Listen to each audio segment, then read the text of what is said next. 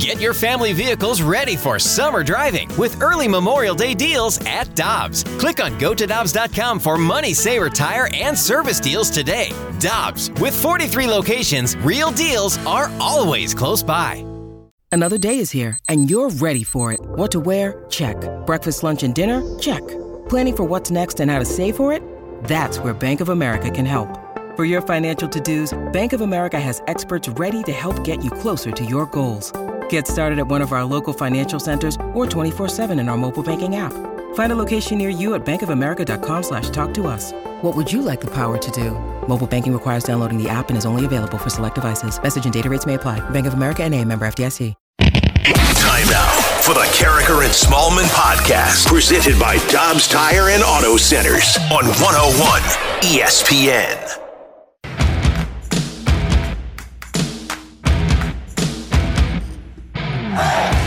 Good morning, St. Louis. Happy Monday. Michelle Smallman here with you on Carricker and Smallman. Randy Carricker is not here today. He is playing a little golf in the Mizzou Golf Tournament. So hopefully Randy hits him well, hits him straight. But never fear, we have a great guest hanging out with us all morning long. Alexa Datt of Bally Sports Midwest is going to be with us from 7 to 10. She is here with us on 101 ESPN. Good morning, Alexa. How are you? Good morning, Michelle. I'm great. Thanks for having me. Randy likes golf, by the way. Every time I hear that, I'm like, oh, he's a big golfer. The dude is obsessed. It is adorable. When I listen to the show and he gets to talk about golf, you can tell, you can't see him, obviously, he's on the radio. You can tell he lights up. Like there's sunlight like beaming from his eyes. It's awesome. So good for Randy. You're absolutely right. He talks about it all the time, and he always laments the fact that he doesn't get to play as much as he would like to. So good for him to get the day off to play. Absolutely. It's a win-win. Randy gets to play golf, which means he's going to be happy the rest of the week, and it's a win for us because you get to come hang out with us for the entire morning. You, of course, see Alexa doing great work on Bally Sports Midwest. She is fresh off a trip to Chicago, the Cards and Cubs at Wrigley for a 5-game set over the weekend. First of all, Alexa, your observations of your first time covering the Cardinals, Cards, Cubs at Wrigley. Yeah, it was cool. And I think a lot of these younger players were, understanding of the history and the awe that surrounds Wrigley, but also didn't let it become something that was in the forefront of their mind. Mm-hmm. They went out there and they played baseball, which to me was probably the most impressive takeaway from the weekend. That you had so many rookies stepping into a historical baseball stadium where, and I guess, people in St. Louis aren't going to think it's as big of a deal, but it is. It's a huge deal for these rookies. They grew up watching guys play in Wrigley, listening to baseball historians talk about some of the oldest players play the game there, and now they get the chance to be on the biggest stage, and they didn't let themselves be overwhelmed by it. So for me, that was the biggest takeaway, and it was cool to be at Wrigley. Wrigley's always a good time. And good weather. Summertime shy in Chicago. You got to Yesterday was gorgeous. That. Great hard seltzers on the river walk. That was the highlight of the weekend for me, for sure. I'm sure that was for a lot of Cardinals fans. A lot of Cardinals fans always love making that early summer weekend trip to Chicago for Cards Cubs. It's one of the best rivalries in sports. Friday, the Cardinals lost to the Cubs 7-5. We had 2 on Saturday, 14-5. The Cardinals took the first game. They split that day as the Cubs took the second one, 6-1, 7-4. For the Cardinals. And then last night we had Sunday Night Baseball, and this was a very entertaining game. There's so many things happening in this one. The Cardinals take it 5-3 in extras. But Alexa, I want to start with Adam Wainwright, who once again comes out for the Cardinals, and whenever the Cardinals need Waino to give them a strong outing, he's there. He delivers. 7 innings, allowed 2 runs, 9 hits, 2 walks, struck out 0. It was an interesting line for Waino. It's the second time he's gone 7 innings with no strikeouts. In the beginning of the game, it looked like he didn't really have his stuff, didn't really have his command, but like number 50 does, he adjusts, he finds that feel, he settles in, and he deals. He was carving up the edges all night, and another strong effort from Adam Wainwright. He's one of the smartest pitchers in the game. The fact that he understands that this team needs him to eat innings and goes out there and performs, it's remarkable. But it's Adam Wainwright. He's been doing this his entire career. And he also is very aware of the fact that, listen, I've got this defense behind me. I'm going to utilize it. If I don't have my best stuff, that's okay. I'm not going to let that get to me. And yeah, of course, if you're Adam Wainwright, you want to strike guys out. But He said, if I threw it over the plate, they were swinging and they were letting themselves get themselves out. So they were doing it to themselves. Great, fine. If I don't have to strike guys out and I can still go out there and give you 7 innings, protect the bullpen, especially when we have this crazy weekend playing all these games in this doubleheader, I'll go out there and do it. Absolutely. And you mentioned the defense. The Cardinals' gloves are really on display in this one. We saw a lot of amazing athleticism and defense from the Cardinals. And you're right. That's why Adam Wainwright can pitch to contact, because he knows the guys behind him are going to take care of business. We saw some great diving plays from Edmundo Sosa. Harrison Bader had that sliding play in center field. Brendan Donovan. What a weekend for Brendan Donovan. The guy's just a baseball player. You mentioned the young players that have come up and really infused this Cardinals team with a lot of production and a lot of energy. Juan Yepez has done it. Nolan Gorman has done it. But I think all of us are just really taken aback by what we've seen out of Brendan Donovan. Donovan's college coach, when he was younger, told him to get comfortable being uncomfortable. And he didn't fully understand what that meant until he was asked to do so many different things and basically just had to be good at all of them. And he's like, okay, well, this is what this means, because I don't have a daily assignment where I just come in, here's my task, complete it, and move on. I come in not really knowing what's going to happen, and I got to perform at every level. The fact that he shows up with 4 or 5 gloves and a bag on the bench, he's a gamer. He goes in and battles every at-bat. He sees more pitches than anyone else on the team. His two-strike approach is flawless. He does not let the moment become too big for him. And this kid is still a rookie. He is so young. And where can he go from here? I mean, he's got really high expectations, but he's meeting all of them, which is a lot of fun. Absolutely. Well, speaking of the young guys, Lars Nootbaar was one of the heroes of last night. He was pinch hitting in the 11th. I believe Harrison Bader leads off with a triple. Lars Nootbaar coming in for the pinch hit, and it pays off. 0-2 to Nootbaar. That ball's into center. It's down. And it worked. Ollie Marmol pinch hits Lars Nootbaar. He delivers Harrison Bader, and we are tied at 3. Harrison Bader smacking one off the ivy there. We saw the wheels in motion. There's so many fast guys on this team. Harrison Bader can certainly fly. Ninth career triple, first of the season. Lars Nootbaar coming in, the moment not too big for him. The Cardinals tie it 3-3, and they're not done. Another young guy, Juan Yepez, with the go-ahead. Harrison Bader on deck for the Cardinals. Next pitch, that's lined into center. That's going to get down. Gorman being waved in. He'll come home. And thanks to the RBI single from Juan Yepez, the Cardinals have gone on top. And the man of the hour, the man of the weekend, the man we've all been talking about, Brendan Donovan, with an insurance run. 2 balls and a strike to Donovan. This one into right. That's going to get down. That's going to plate Bader easily. Hayward picks it up. And a double for Donovan. And the Cardinals add to their lead. Also, appreciation for Genesis Cabrera, tossing 4 innings of relief for Waino, including a perfect 11th inning, allowed a run on 2 hits, struck out 5 for the win. They needed him to go a little bit longer. It was his longest outing since throwing 4 2/3 inning since 2019. So for a weekend where the Cardinals were worried about covering a lot of innings because of all the games they had and the way that the pitchers were lined up, shout out to Adam Wainwright, and of course, shout out to Genesis Cabrera for being able to give the Cardinals those innings in a winning effort last night. There was a lot of behind the scenes that I saw this weekend at Wrigley that made me laugh, especially as a baseball fan. Going down in the tunnel and watching Lars Nootbaar get hitting advice from Paul Goldschmidt. And not only hitting advice, but he's walking him through his stance, where he's putting his hands in the zone, how his barrel is getting through. I mean, breaking it all down step by step, because Nootbaar had been struggling a bit. And Nootbaar is constantly trying to learn from every single person that will share information with him. Goldie's a good one to get some info from. So watching that transpire and then Nootbaar going out there and giving this team exactly what they needed was really fun for me. Bader loves playing at Wrigley. His numbers there are astounding. It's kind of like a bright lights, big city kind of a vibe for him, and he turns it on. So for him to hit that triple was big for him too. But I think just all around, them playing small ball, this is their style, and this is what's going to get them through this season. But guys just battling at the plate.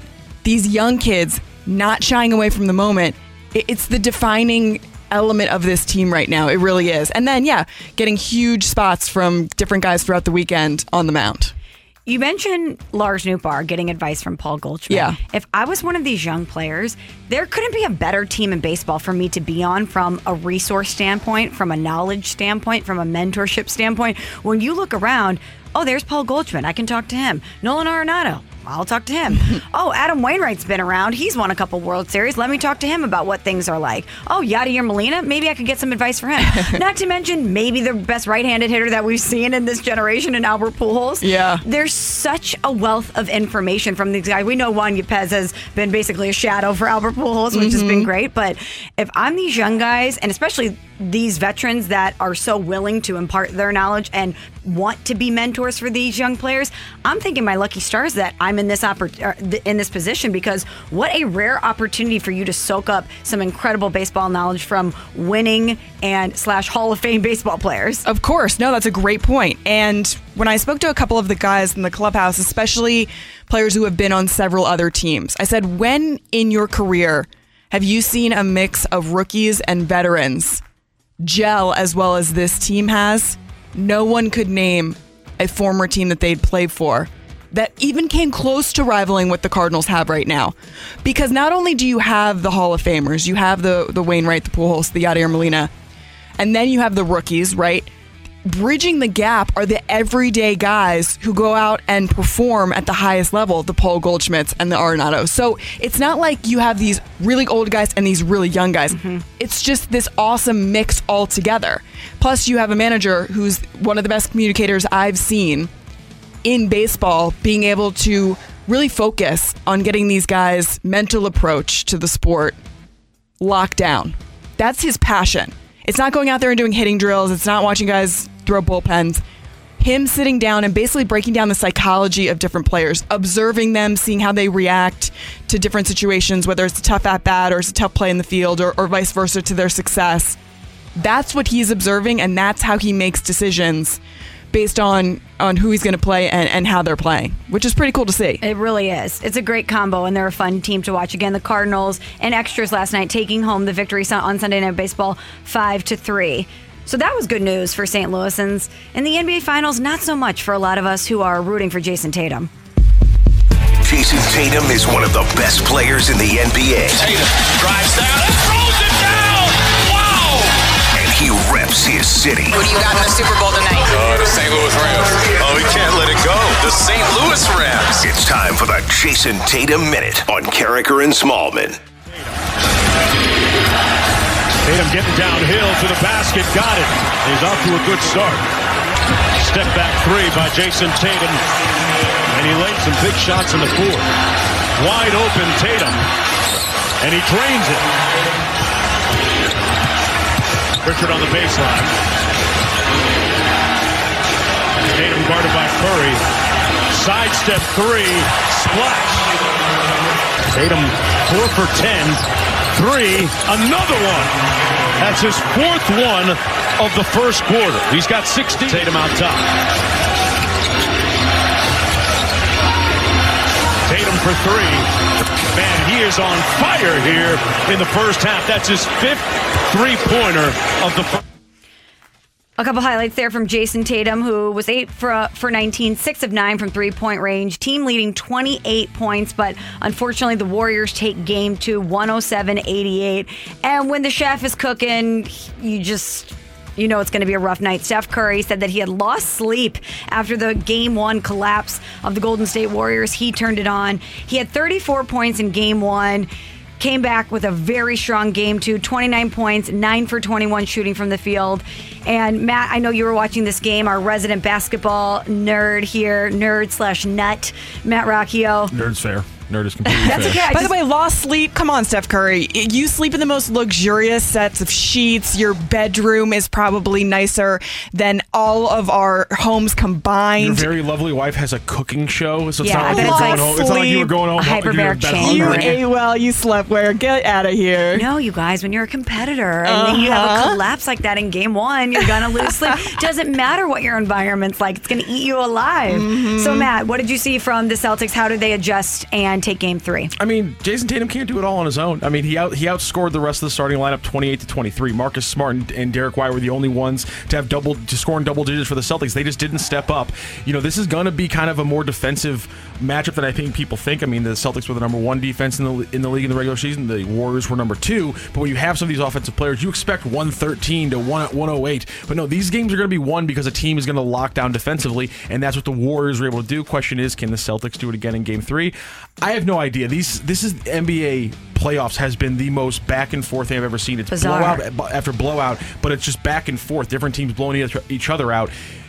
At this point, coaching is more important, I think, than ever in the NBA because these adjustments from game to game are clearly affecting these teams in huge swings. Yeah, it's so funny that we're talking about the Celtics' lack of defense on the Warriors because the previous series we were talking about the Celtics' defense shutting down the Nets. Their So defense is incredible. it's like the complete opposite, right? So those game adjustments are really what's going to be the deciding factor. Well, But I'm looking at the box score. Nobody else showed up. Yep. No. Jason Tatum's out on an island. He's by himself. Where is everyone else? Golden State Warriors defense that strong? No, stop it. Come on. This is the NBA playoffs. Step up. It's the craziest thing in the world. Again, this isn't a LeBron James series. This isn't going to be one player takes over for 4-game stretch and just dominates. These teams are too good. They're too deep, and these coaches are too good. I mean, Udoka's, he learned some things from Greg Popovich, and Brad Stevens isn't, sitting there idle. I don't think in the GM's office. He's probably in the film room helping him out here and there. These coaching staffs are incredible. These teams are deep. This isn't a surface level NBA Finals. This is a deep NBA Finals. Defense, coaching, those things matter again. Well, Jason Tatum says in order for the Celtics to bounce back and take game 3, they're going to have to get it done at home. Playing with a sense of urgency. I think human nature plays a part, and when you go on the road, obviously, it's a tougher environment. I feel like recently we kind of relaxed at home, just, whether we thought because we had home court advantage, we came out a little more relaxed. So just having that sense of urgency, knowing that we're at home, but that we need to play better. That's Matt Rocchio, Alexa Datt, Michelle Smallman. We'll see if Jason Tatum can, in fact, play better.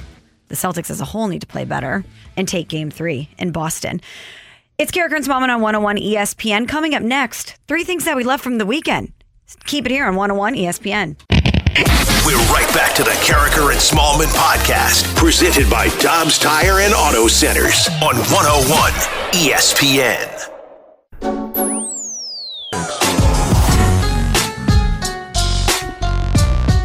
Carricker and Smallman here on 101 ESPN. No Randy Carricker today, but we have the very amazing Alexa Datt of Bally Sports Midwest filling in for Randy today. She's going to be hanging out with us until 10 a.m. Yeah, that's me just laughing coming into the break randomly over your intro. So just ignore me. I'm not great at these, ins and outs here on radio just yet. That was dubbed in. No, that was dubbed into the intro. I'm just just Alexa Datt lives is in our rejoins now. I'm just letting the breaks bleed into the blocks. That's a no-no in radio, apparently. No, it's great because it tells you that we're actually having fun and laughing during the commercial breaks. It's so fun to have Alexa here.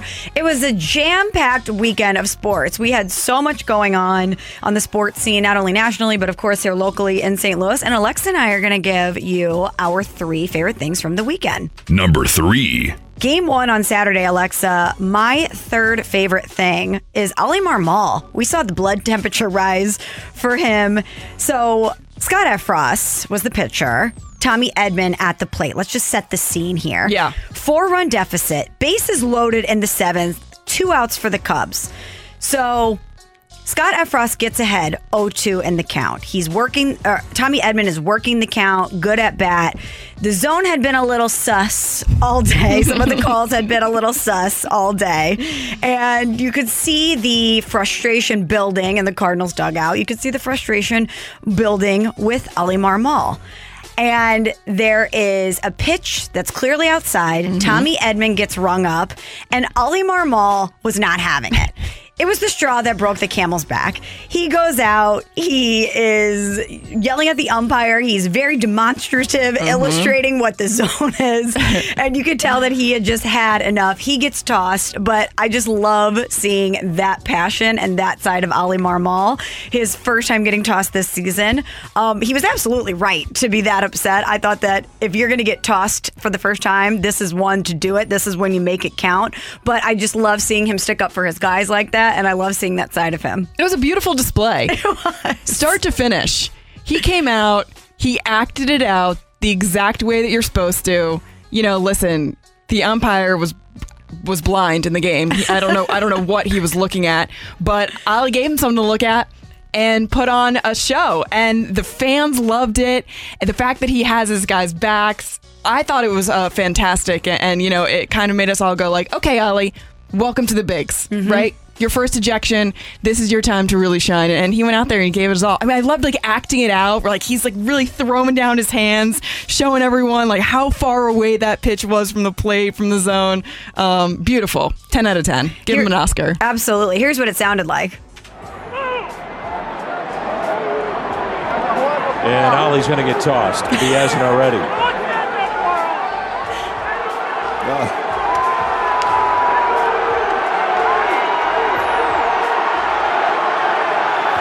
Good for him.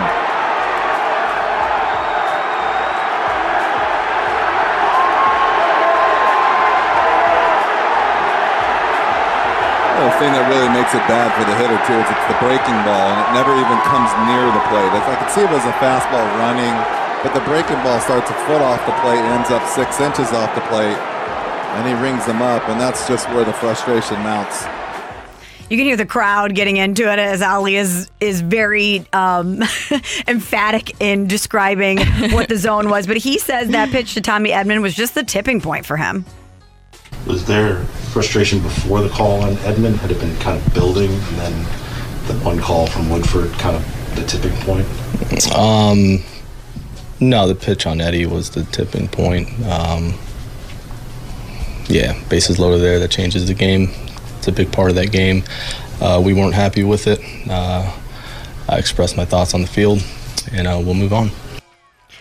He's just such an even-keeled guy that to see him get that mad, it's bad. If Ali Marmol is exploding like that, it's bad. He's even-keeled on TV. He's a little bit more fiery behind the scenes, which I really appreciate, especially because the guys know when he's fired up and when he's not happy, which, that's part of wanting to play for your manager and wanting to be competitive and be in this league as long as you possibly can. You got to have that fire in you. And the fact that the rest of the fan base and, opposing teams got to see it was pretty special.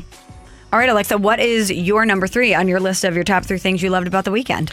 Okay, so I'm in the camp of I like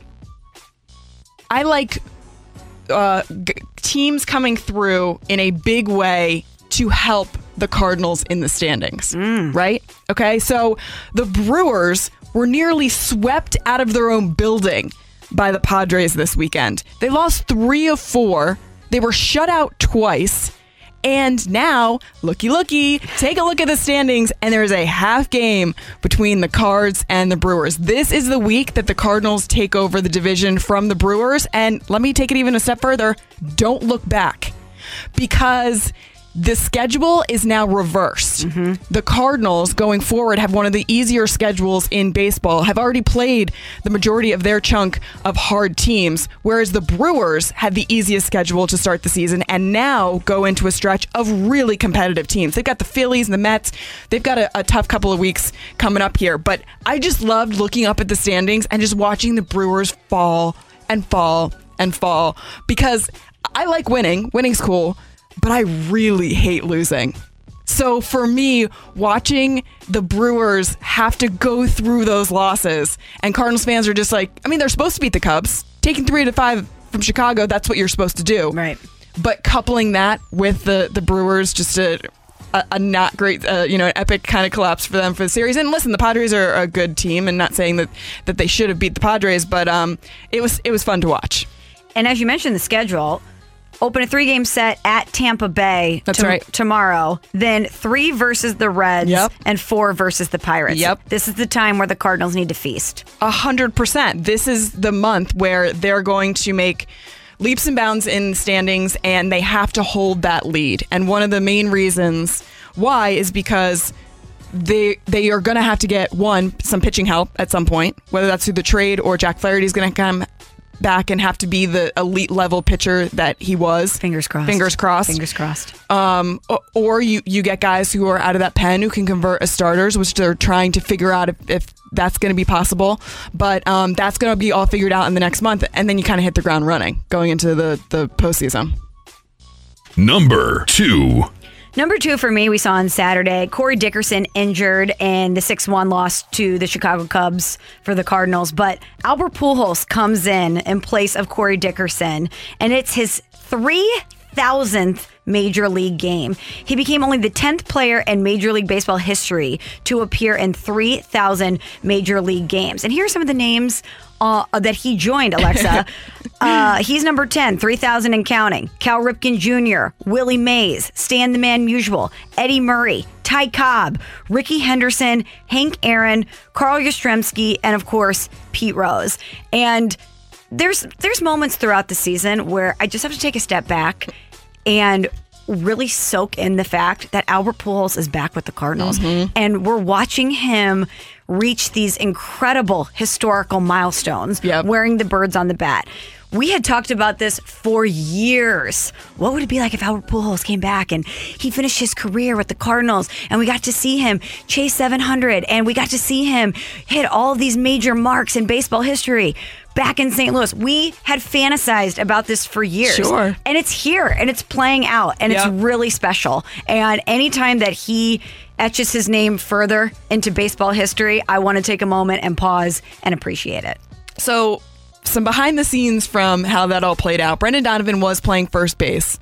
So Corey Dickerson calls out the training staff and he says, something's going on with my calf. I don't know what it is, but it tightened up. They thought maybe it was cramping at first, but it caught him.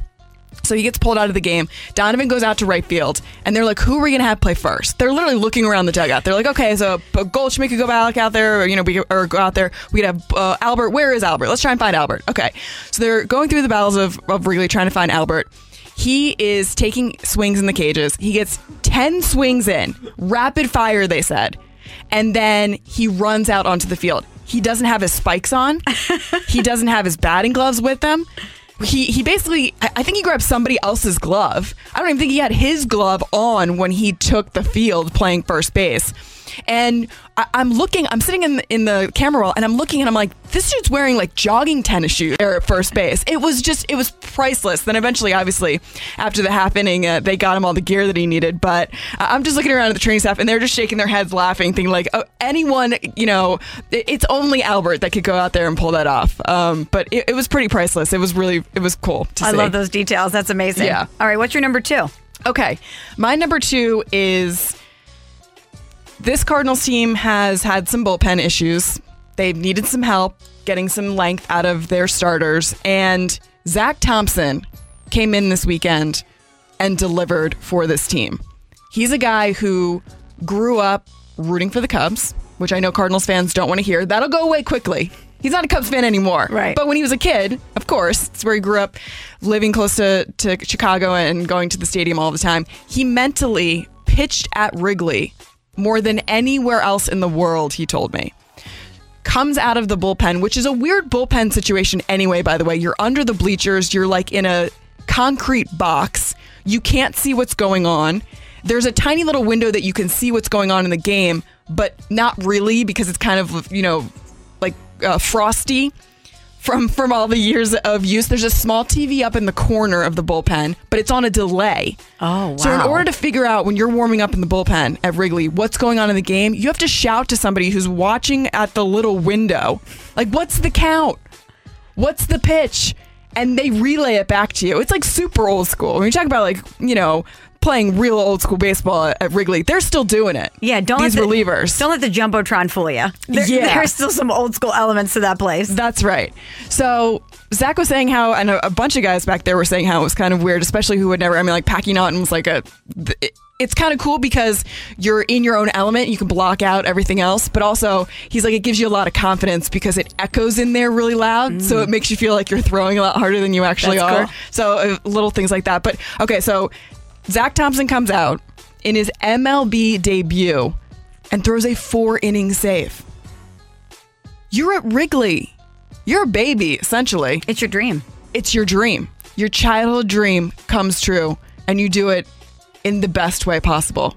For me, and when I asked him after the game, what was that experience like for you? Were you nervous? How high was your heart rate?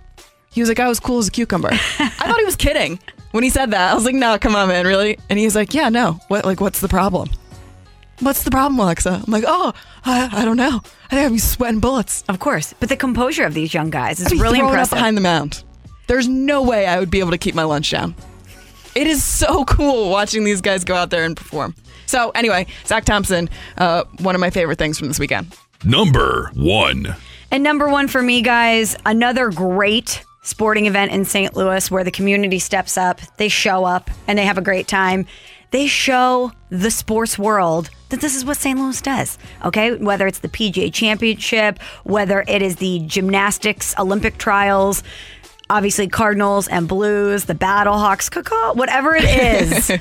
St. Louis is going to show up, and we saw it again with the Enjoy Illinois 300. 57,000 seats sold out, 1,200 plus campsites sold out, and it was just an amazing scene out at Worldwide Technology Raceway. I loved seeing St. Louis step up and put on a great event for the racing world, and this further cements them and opens them up for other great events to come in, a huge infusion in our region from a financial standpoint, and it seemed like an all-around amazing day in St. Louis. So really hyped to see that the Enjoy Illinois 300 and such a big NASCAR event was such a success here in St. Louis. Sounds like you and I are going to the next NASCAR event. Oh, we'll be there, no doubt. And we're going to party down. I am sad I missed this one. I was thinking about it yesterday. I had a bunch of stuff to do. I was like, I should have just, why do I do this? I was having FOMO all day long that I wasn't there. And next time, Alexa, we will not make this mistake. We're going to be there. Have you ever been to a NASCAR event? Never. Me neither. And I really want to go to one. Me too. Which is kind of surprising because I grew up close to Virginia and that whole area, it's big. A lot of NASCAR fans I went to college with. But yeah, I've never actually gone to a race. We're going to change that. We are. It's on the agenda. We're going to get it done. Okay, and a drum roll, please. Alexa Dad's number 1 favorite thing from the weekend is Jack Flaherty. Jack Flaherty taking one step closer to coming back because he is the linchpin that is going to solidify this team, not only down the stretch, but in the postseason. So 3 perfect innings, 3 strikeouts, 30 pitches, 21 of them strikes. Retired all 9 batters that he faced. His fastball is at 96 miles per hour. He feels better now than he did when he played his best with the Cardinals. If I'm a Cardinals fan, that gets me really excited. And yes, he did it against, minor league level hitting, sure. But the fact that he feels good and his stuff looks good, he's got his full arsenal. I would say you could see Jack Flaherty back at the end of the month on the mound pitching for the Cardinals. Back in the starting rotation. People don't need coffee in the morning when you give them information like that. That's right. That is going to get hearts pumping all over St. Louis, and the Cardinals are going to need him. Yeah. Think about what this team could be if Jack Flaherty returns, if we see Tyler O'Neill return to form, if we see Dylan Carlson return to form. They're going to have too many people. I mean, they're going to have some tough decisions to make, but you just think about what we're seeing from this team right now, and there's so many components that aren't even there. Yeah, O'Neill, by the way, 5 for 13 with a homer in his 3 games so far in his rehab stint in Memphis, so they'll reevaluate him and see if he's ready to come back. But yeah, I like the fact that these guys, even though they had a slight setback in terms of, Jack's was obviously not slight, but with O'Neill, to be able to go have that rehab stint, figure out what's going on with his shoulder, and then come back. Yeah. A lot of options. Lot of options. It's good for the Cardinals. Yes, it is. And to think about a healthy Jack Flaherty in the second half, could be fun. That's Alexa Dat. I'm Michelle Smallman. It's Carricker and Smallman here on 101 ESPN. Coming up, get your text into the Air Comfort Service text line, 65780. It's Take It or Leave It. That's next on 101 ESPN. We're right back to the Carricker and Smallman podcast, presented by Dobbs Tire and Auto Centers on 101 ESPN. Take it or leave it. Give us your feedback now by texting 65780. It's Take It or Leave It with Carricker and Smallman on 101 ESPN. Powered by Gloria Lou Realty. Visit GloriaHasTheBuyers.com and start packing.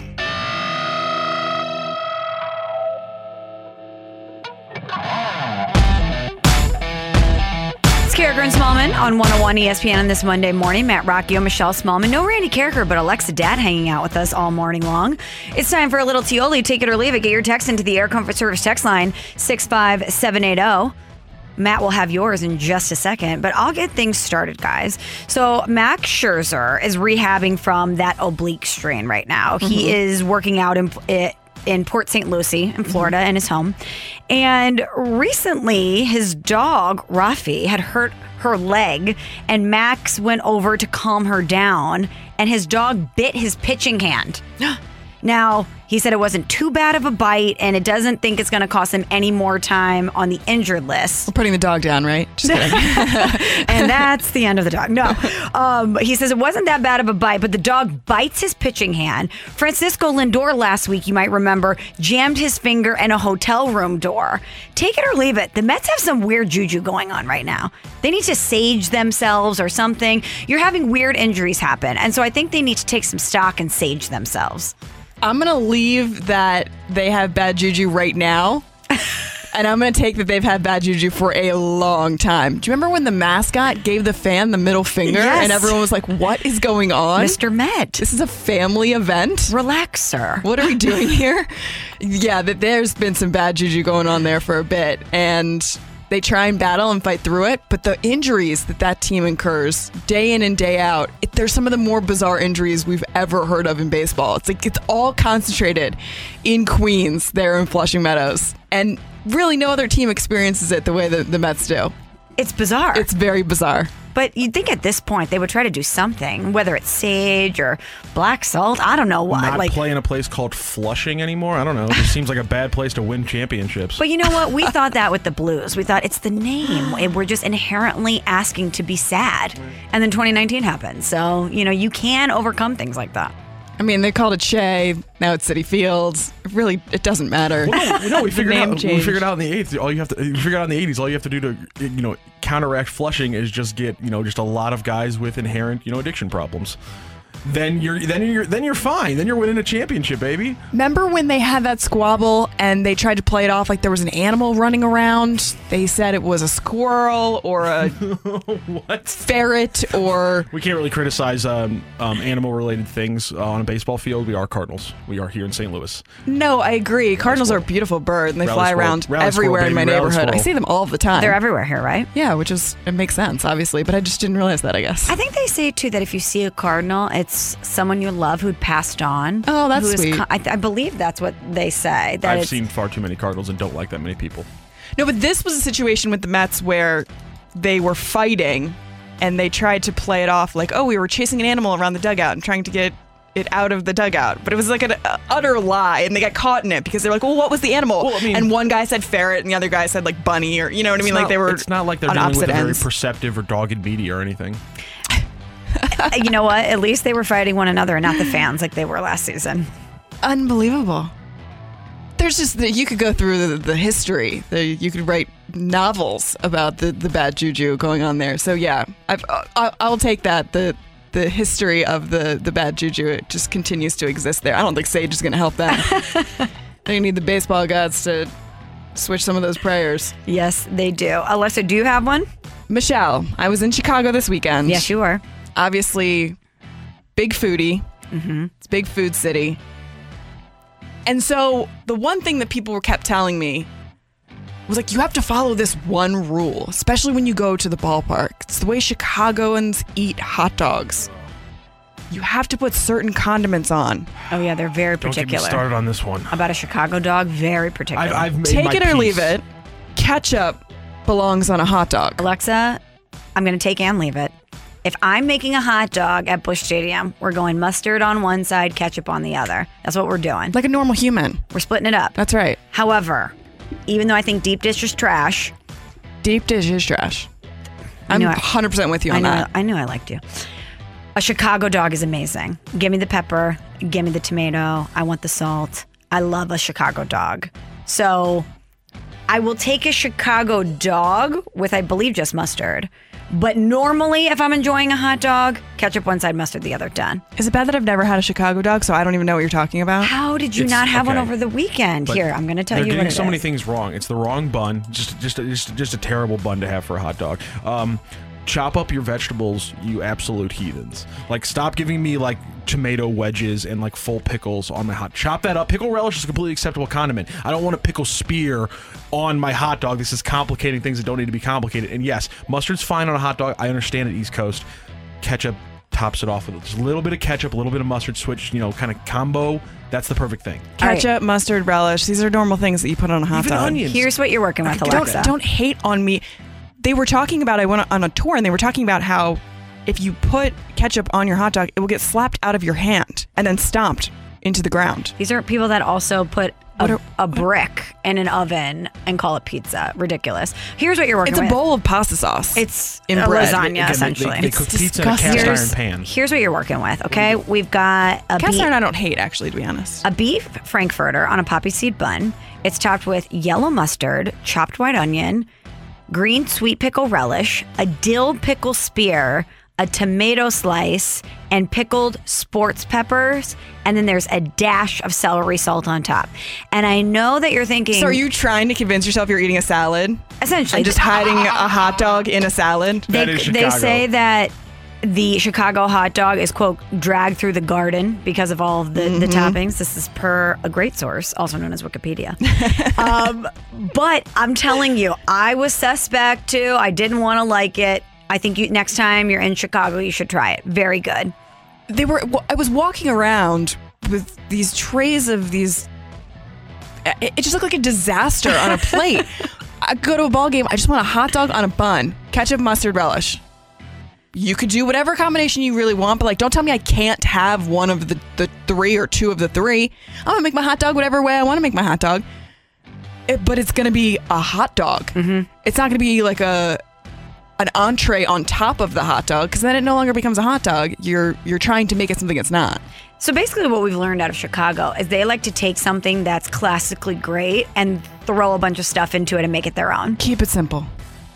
I'm with you. It's a ballpark, Frank. I'm with you. All right, let's get to the Air Comfort Service text line 65780 for your take it or leave it. Matt, what do you have for us? From the 217, take it or leave it, Brendan Donovan will be a starter even after O'Neal and Carlson come back. You know what? Right now, I'm taking it. We were just talking about this during the break. They're going to play the hot hand. If he continues to perform at this level, you're not going to want to take him out. He'll be a starter. He won't be an everyday starter, though. I don't think, because he has the ability to... Well, yeah, that's tough, because he can play every position in the field. Wow. Do you see him in the lineup every day? Is that what we're asking? I don't see anybody, outside of Goldschmidt and Arenado, and maybe depending on where the shortstop position's at, in the lineup every day with this. There's too many options. Well, Edman. Edman, that's true. Yeah, so there's a shortstop. But beyond that, no, there's not been enough consistency across the outfield positions. I want to see Kisner in there as much as possible at catcher. You can change things around. With Sosa and Edman switching them around the middle infield. No, there's no consistent everyday lineup with the Cardinals, and it shouldn't be that way. This is a team that needs to utilize its depth and utility this entire season. Yeah, so that's my only issue is because he plays so many positions. He could start every day because he could start anywhere you want to put him. But is he going to get the start every day? No, it's going to be the guy who's got the hot bat because they have so many different options about where to put guys in the field. And also, we just saw, Gorman's not going to take many at-bats against lefties. So, you're going to be changing things around righty-lefty, too. That just makes sense. Yeah, correct. Take it or leave it. Waino isn't done after this year. I'm taking it. I love this storyline. I'm taking it, maybe because I really want to just manifest it, because I don't want this ride to end. We obviously have a certain amount of affection for Adam Wainwright on this show because he joins us every Wednesday. Wednesdays with Waino, brought to you by Chick-fil-A. And shout out to Big League Impact for an amazing trivia night on Friday night. It was great to see so many people come out and support Big League Impact. But Alexa, Adam Wainwright, I struggle with this because we've talked to him about this at length. And I know it was a tough decision for him about whether to return this year because he is such a family man. He adores his family. And being a baseball player, you have a commitment to spend a lot of time away from your family. And even though he loves and appreciates his job, and we know how lucky he feels to still be doing this, we know that as his kids are getting older, he knows he's missing a lot of moments with them. So I know that that's something that he's certainly going to weigh in making this decision. But I also know Adam Wainwright, the competitor. Yeah. Adam Wainwright, the guy who still has it. Adam Wainwright, the guy who knows that the longer he does this, the more he's beefing up that Hall of Fame resume. Yeah. And it's going to be really hard for him if at the end of the season, we're seeing him do what we saw last night, for him to walk away knowing he could potentially come back for one more year and get that much closer to Cooperstown. I agree. But man, I definitely don't want to force Adam Wainwright into early retirement. He could stay on that mound as long as he wants to. And, far be it from me to be the one to say it. But I want him in the broadcast booth because he's got so many good stories. Oh, he's the best. He's one of the best storytellers of all time. It's incredible. Sitting with him in the dugout, listening to him talk about how, there are Mets fans from back in the day that hate him, that shouted at him, that still chirp at him. Wayno, you ruined my life in the 8th grade. Like, he just tells incredible stories, and we're getting snippets of it. You guys have him here weekly. We get to talk to him in the clubhouse. But to be able to hear that for 3-4 hours a night, every single night, if he was a, regional broadcaster, let's say, that would be the greatest thing in the world. So as a baseball fan, that's what I would be really looking forward to. But as a Cardinals fan, you get it. You don't want him to leave the mound when he's putting up, the numbers that he is. It's a tough decision for him. I can't wait to see how it plays out. I'm fingers crossed for one more year from Wayno. Speaking of the 2023 Cardinals pitching staff, take it or leave it from the 618. Flaherty is not with the Cardinals next season. I'm going to leave that. I'm leaving that. I'm going to leave it.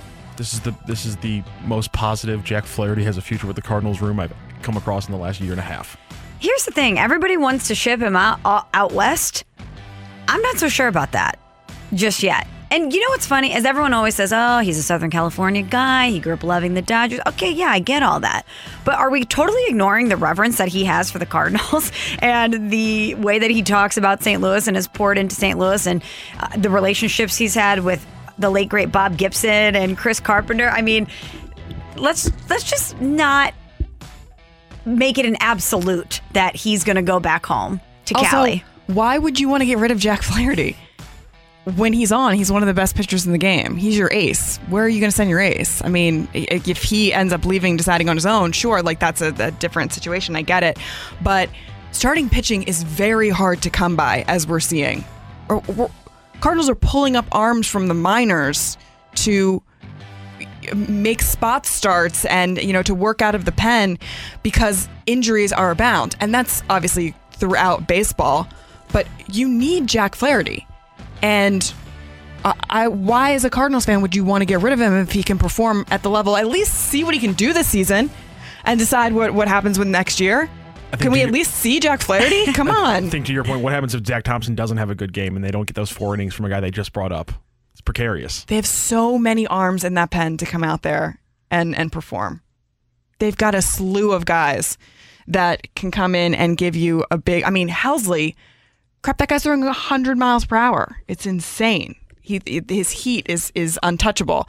You go up and down that bullpen and you can see guys who come in and perform. Now, are they getting it done every single night? No, of course not. That's not baseball. You're not going to win 162.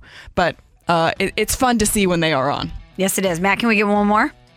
Yeah, take it or leave it. Talking about pitchers, I like this. Take it or leave it. The Cardinals should look at Cabrera as a potential 5th starter after those extended innings. No way. Leaving that all day long. Are you kidding me? We're just talking about reliable arms out of the pen. Yeah, that's what he is. Stay there. I wouldn't move him from that position just because he can show you some length. And I think after the Jordan Hicks experiment, I would be a little bit more reluctant to do that. Sure. Even though we did see some positive things from Jordan Hicks, but let's just let him thrive in the position that we're seeing him in right now. His arsenal is perfect for the exact role that he's in right now. And every once in a while, hey, listen, he goes up to Ollie and says, I can give you some length. And Ollie goes, okay, let's make it happen. That's fine. He's not going to be stretched out as a starter. Yeah, use that as in maybe a bullpen start. The third guy in a bullpen start like we've seen before. I like that. I like that role better. Of course, I do too. Thank you for your text to the Air Comfort Service text line 65780. That was Take It or Leave It. Matt Rocky, Alexa Datt, Michelle Smallman. Coming up next, the Cardinals in Chicago. Weekend Series 5 game set versus the Cubs. We're going to give you the good, the bad, and the ugly. That's coming up next on 101 ESPN.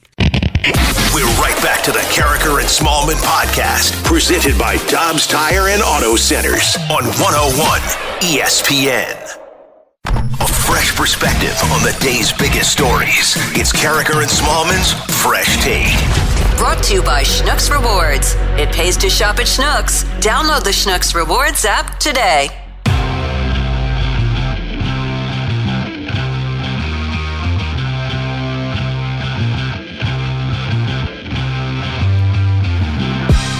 It's Carricker and Smallman here on 101 ESPN.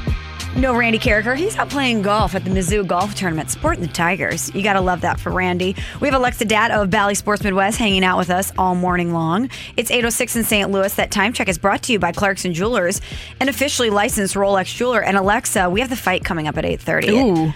I don't know if it's going to be me or you. I'll take one for the team and do it if you want. But if the opportunity's there if you want to do it. But if you want to challenge either Alexa or I in the fight, 65780. This is your opportunity. I tell everyone, this is when you text in. This is when you try your hand at the fight because it's probably a guaranteed win if you're going up against me, which means you're already one in and you only have to beat Randy twice to be a Hall of Famer.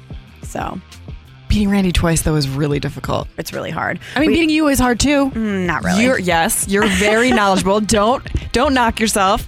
Give you tons of credit as well, but Randy is the encyclopedia. We had an Adam Wainwright charity event on Friday, Big League Impact Trivia Night out at Patios down by the ballpark, which is such a great night. Thanks to everyone who showed out. But since it was a trivia night, we did a live version of the fight. Oh, wow. And Alexa, people always say to me, does Randy really do all that? Do you guys feed him the answers? Is he Googling during the breaks? I'm like, you guys, I promise you, he's sequestered. He's in the cone of silence.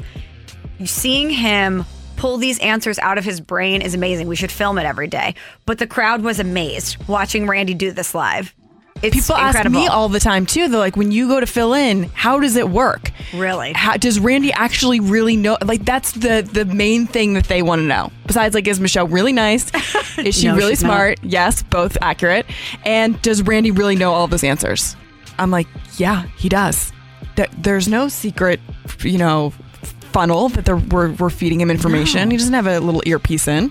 He's pulling it all out of his brain. He's just Megamind, everyone. He Awesome. is Megamind. But if you want to win, 65780, text the word fight. The Cardinals did win. They won last night 5-3 in extras over the Cubs on Sunday Night Baseball. Alexa, they take 3 of 5 from the Cubs during this weekend series. A lot of great things to pull from these 5 games. But let's start last night. Adam Wainwright comes out. He's dealing. He had trouble in the beginning getting a feel for his stuff, but as always, Adam Wainwright making adjustments, settling in and dealing. He was carving up the edges all night using the defense behind him. He gave the Cardinals 7 innings, and then shout out to Genesis Cabrera, who came in a long relief effort for the Cardinals. But one of the things heading into this weekend that we were wondering about is how are the Cardinals going to find guys to fill all these innings? Mm-hmm. And they did a marvelous job of that over the weekend. They did. And I think also one of the things coming into the last couple of weeks we had talked about was, oh my goodness, how are you going to disrupt this Gold Glove defense by moving Tommy Edman over to shortstop? You're going to throw the whole thing off the tracks. What are you talking about? Tommy Edman is great wherever you put him. He can play second base or shortstop, and you get that stellar defense no matter what. You got to get Gorman's glove in there, and his bat. And so his glove at second, obviously not as strong as Edman, but he's working on it. But he looks around the infield and he sees everyone else that he's playing with, multiple Gold Glove award winners. That's going to put a little pressure on you, and in a good way. That's going to up his level of competition. So the defense behind Waino was stellar. These guys, they knew what they had to do. They needed to get Waino through as many innings as they possibly could, and everyone chipped in to help. They did, and we saw the young guys step up in a big way over the weekend, especially last night in extras. Juan Yepez singled home Nolan Gorman in the 11th inning to lead off. Brendan Donovan doubled in an insurance run. That helped propel the Cardinals to a 5-3 victory on Sunday night. But whether it's Juan Yepez or Brendan Donovan, who's just he's just a player, man. He's just a baseball player. Or Zach Thompson in his debut like we saw on Friday. A lot of these young guys really stepping up and infusing the Cardinals with not only production, but a lot of energy. The cool thing about not only them being young, but how they're performing is they're scoring in so many different ways. So they're the middle of the pack in all of baseball in terms of total home runs hit. They don't rely on the home run ball. They don't need to because they take extra bases. These runners advance more than one base on a single. These runners advance more than 2 bases on a double. They have the best mark in MLB in running those bases. I was watching the Cubs the other day, young guys, quick guys, who hit a single out to right and then just, trot to first and are chilling there on the bag. But not the Cardinals. Those guys are taking off. They are pushing the envelope. They are pushing the threshold. So it's not only stealing bases, it's making sure to take that extra base. It's making sure to put those runners in scoring position because the majority of the home runs that they hit are with runners on, and that's what makes those home runs so much more impactful when they are hit. That in general, it sums up their offense in the best way because you're getting so many different facets involved. The speed. You're getting the capability of guys to go yard, but they don't have to. They're not relying on it. And all of that together is what's going to have the Cardinals and this offense be sustainable throughout the season. Which is what we need because at times last season, it was feast or famine. Yep. And gosh, we're in the month of June. I don't even want to think about the month of June last year for the Cardinals. It was absolutely brutal. It got to the point, Alexa, where we're like, we don't even want to talk about it because it's just bumming everybody out. I mean, they were so bad in the month of June last year. But and we've seen that a little bit early on this season, the offense has seemingly calibrated, but early on there was a little bit of feast and famine going on again. So I think Cardinals fans were a little worried about that, but everything you just outlined, hopefully the Cardinals are able to get more of a consistent output offensively throughout the remainder of the season. So far, so good. I just want to give a quick shout out for the Cubs side of things because it cannot be easy to be a Cubs fan right now. Another rebuild that you're going through, it's got to be brutal. I mean, you have one taste of success and then you're right back to the misery that you've experienced before. Yeah. But Christopher Morel, what a player he is. He's someone to watch. He brings so much energy. I love the necklaces. I love the swag that he brings. And I think for Cardinals fans, he's a player that they're going to be paying attention to for quite some time. I think he's a guy that's going to be a foundation of this rebuild as they move forward. He's electric. He's a lot of fun to watch. He's why people are coming out to the ballpark. And guys like Patrick Wisdom, Cardinals fans remember him. He's fun. He's got power. Marcus Stroman is also on the mound, and he's always putting on a show. I mean, he doesn't go deep into ball games. That's not his thing. But he does put on a performance when he is out there. And, listen, if you're a Cardinals or a Cubs fan, it is a rebuild right now, and they're going to have to, kind of power through that. But some of these younger kids, I mean, Swarmer the other day on the mound, that slider was invisible to Cardinals bats. They couldn't see it. He has this weird arm angle, this delivery that it was just hiding the pitch so well. They couldn't pick up on it. And so, when you have that in the mix, there are little things here and there to look forward to. Overall, though, kind of depressing, to be honest, to be a Cubs fan right now. You got rid of your big three, and now you're just kind of sitting on some young rookies who you hope can catch fire. That's tough. To think about 2016 and where they are now, and you thought that was the beginning of a dynasty. You thought that was the beginning of what is going to be the rest of your life. And here you are yet again in a rebuild. It's got to be brutal. And now you're watching your megastars, all three go play for different organizations, and their fan base is now getting to root for them. That's just it's twisting the knife just a little bit more. Oh, and your arch rival, the Cardinals, are still having success. Brutal. Sucks to suck. That's Alexa. Well, what did they say? Try not to suck was their thing? Sucks to suck. I mean, I'm sorry. It does. That's Alexa Dad. I'm Michelle Smallman. Coming up, we are going to talk a little Blues hockey with the voice of the Blues here on 101 ESPN. Chris Kerber. Keep it on 101 ESPN. Curbs is next. We're right back to the Carricker and Smallman podcast, presented by Dobbs Tire and Auto Centers on 101 ESPN. We are talking everything St. Louis Blues as we head into the Boardwalk Hardwood Floors Blues booth. Boardwalk Hardwood Floors has great floors for every home, with locations in West County, South County, St. Charles County, and our new location in Mid-County, and online at boardwalkhardwood.com.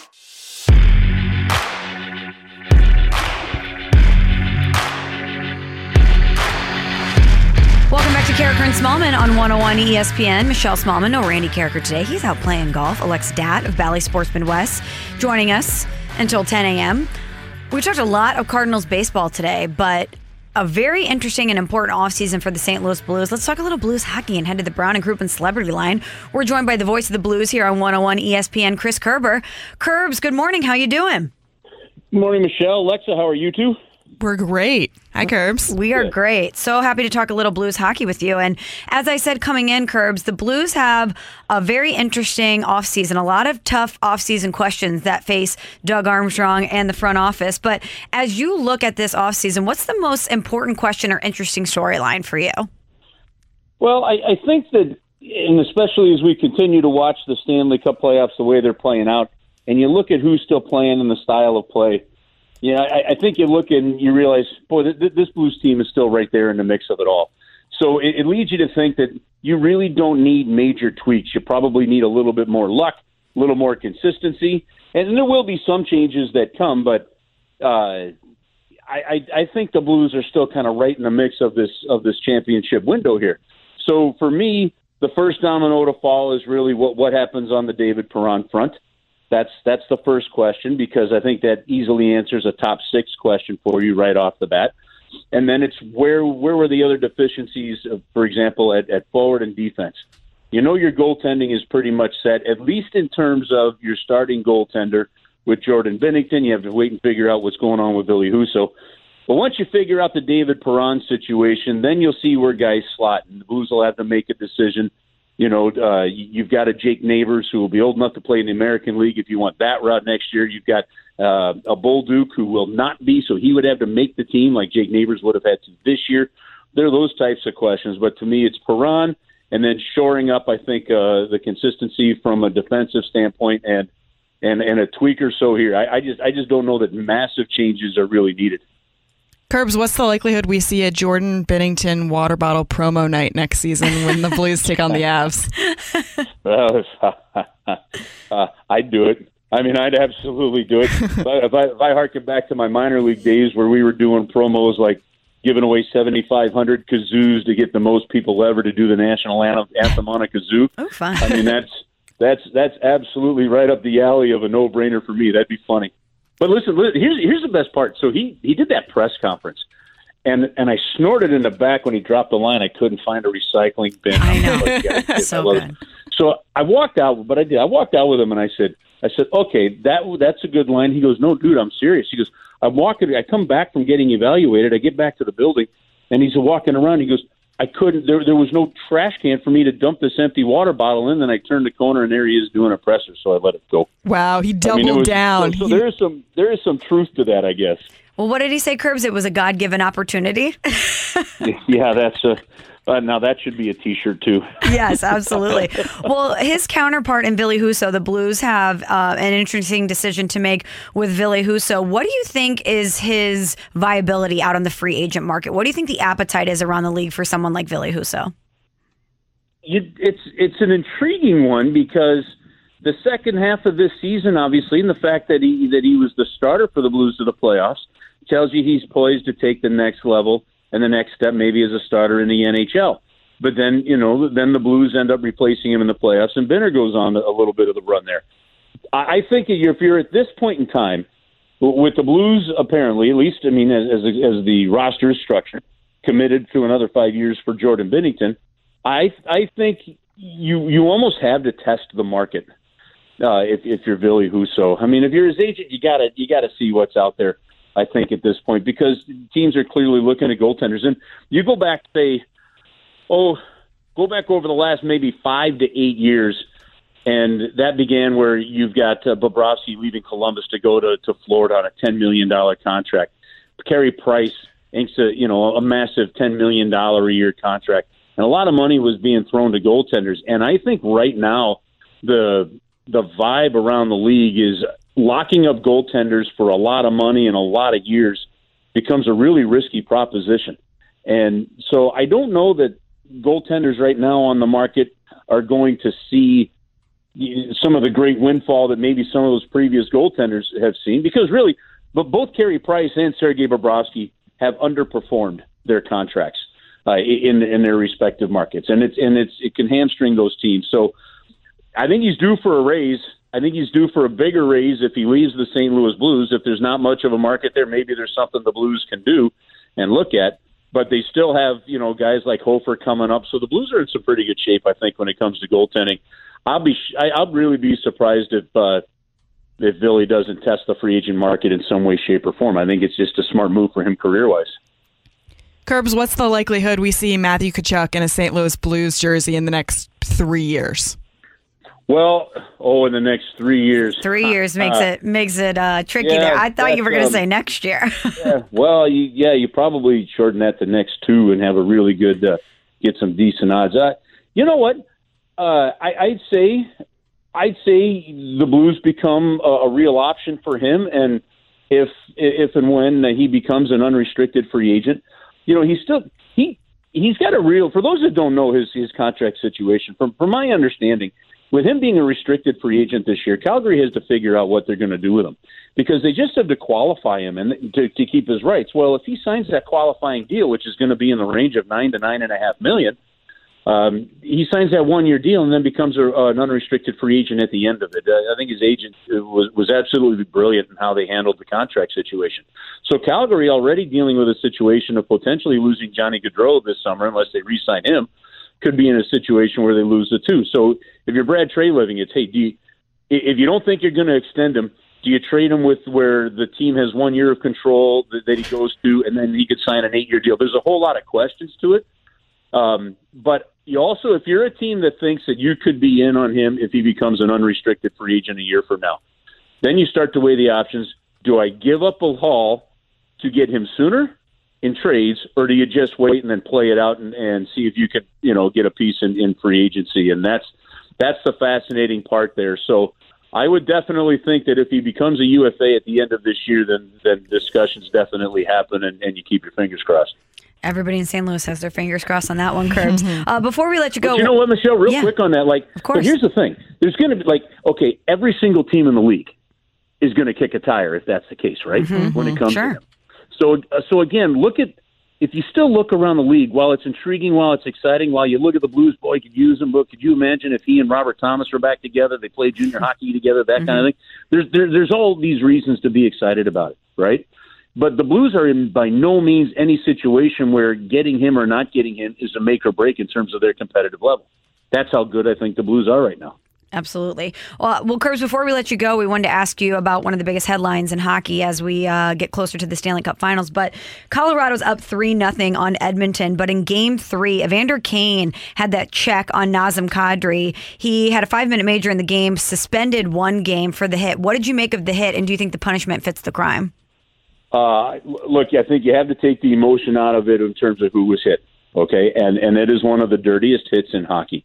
That to me, because a player going in and he was turned. It's not like he turned into the boards at the time. He's going in, and that little push hit right above the pants and below the numbers can knock a guy off balance. In this case, Kane injures his arm. Man, you can injure your neck. You can dislocate shoulders. I think it's one of the worst hits in hockey, to be honest with you. You can go look at what Jacob Trouba's done and some of the hits that Trouba's laid on people, and some have questioned them. I think most of his have been clean in these playoffs, but I'd rather see that every day of the week than what we saw from him. So I have no problem with Evander Kane being suspended for 1 game. There's 2 things I wouldn't mind seeing suspensions increased for. 1, that hit, and 2, embellishing. So when Shesterkin, even though Shesterkin got a stick in the face from Corey Perry, in that game yesterday, the way he flew back, chucked his stick and all that stuff, I don't mind seeing suspensions for embellishments, because I think the league's got to do something on that. But back to that push hit. It really is one of the most dangerous hits, I think, in hockey.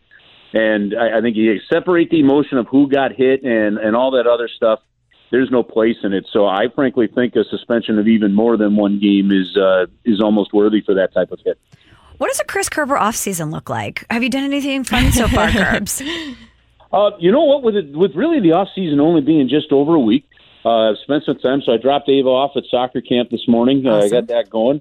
We'll spend a little time in the office, but we're going to head. My wife's from Western Massachusetts. We'll go up there in July for a little while, and it's get some work done for the team and the radio station, and then just enjoy some lack of hustle too. So we'll go down. You'll see me at the ballpark plenty of times. I love going down to the baseball games, yes, and everything like that. So I'm looking forward to spending some time at the ballpark. By the way, real quick, I did an event, Battle at the Ballpark, for Big Brothers, Big Sisters. I know Mr. DeWitt and the Cardinals have been so big with Big Brothers, Big Sisters. They threw an event on Saturday night that was just outstanding, where basically all the dirt on the infield was taken up with tables and this rock, paper, scissors boxing ring they put together. Great fundraiser for Big Brothers, Big Sisters, but just congratulations and thanks to the Cardinals and Mr. DeWitt for helping put on just an amazing fundraising event for Big Brothers, Big Sisters. It was a cool thing to be a part of. I saw the pictures from that, Curbs. It looked like an amazing event. And thank you for everything you do for such a great organization. And thank you for joining us on this Monday during the off season. It was great to talk to you. And if you get bored before you head to Western Mass, just come hang out with us in the studio. There's always a chair here for you. I'll do it whenever you need me. Let me know. And you guys have an awesome week and a great rest of the show. Thanks, Curbs. We'll talk to you soon. Okay. Thank you. That's Chris Kerber, the voice of the Blues here on 101 ESPN. Gosh, it's that time already. Do we have a fighter? Yes, we do. Okay. It's time for me to get beat in the fight. That's next here on 101 ESPN. We're right back to the Carricker and Smallman podcast, presented by Dobbs Tire and Auto Centers on 101 ESPN. Welcome to the fight on Carricker and Smallman. In the red corner, Average Joe Listener. And in the blue corner, the undisputed king of morning drive. Please welcome Randy Carricker.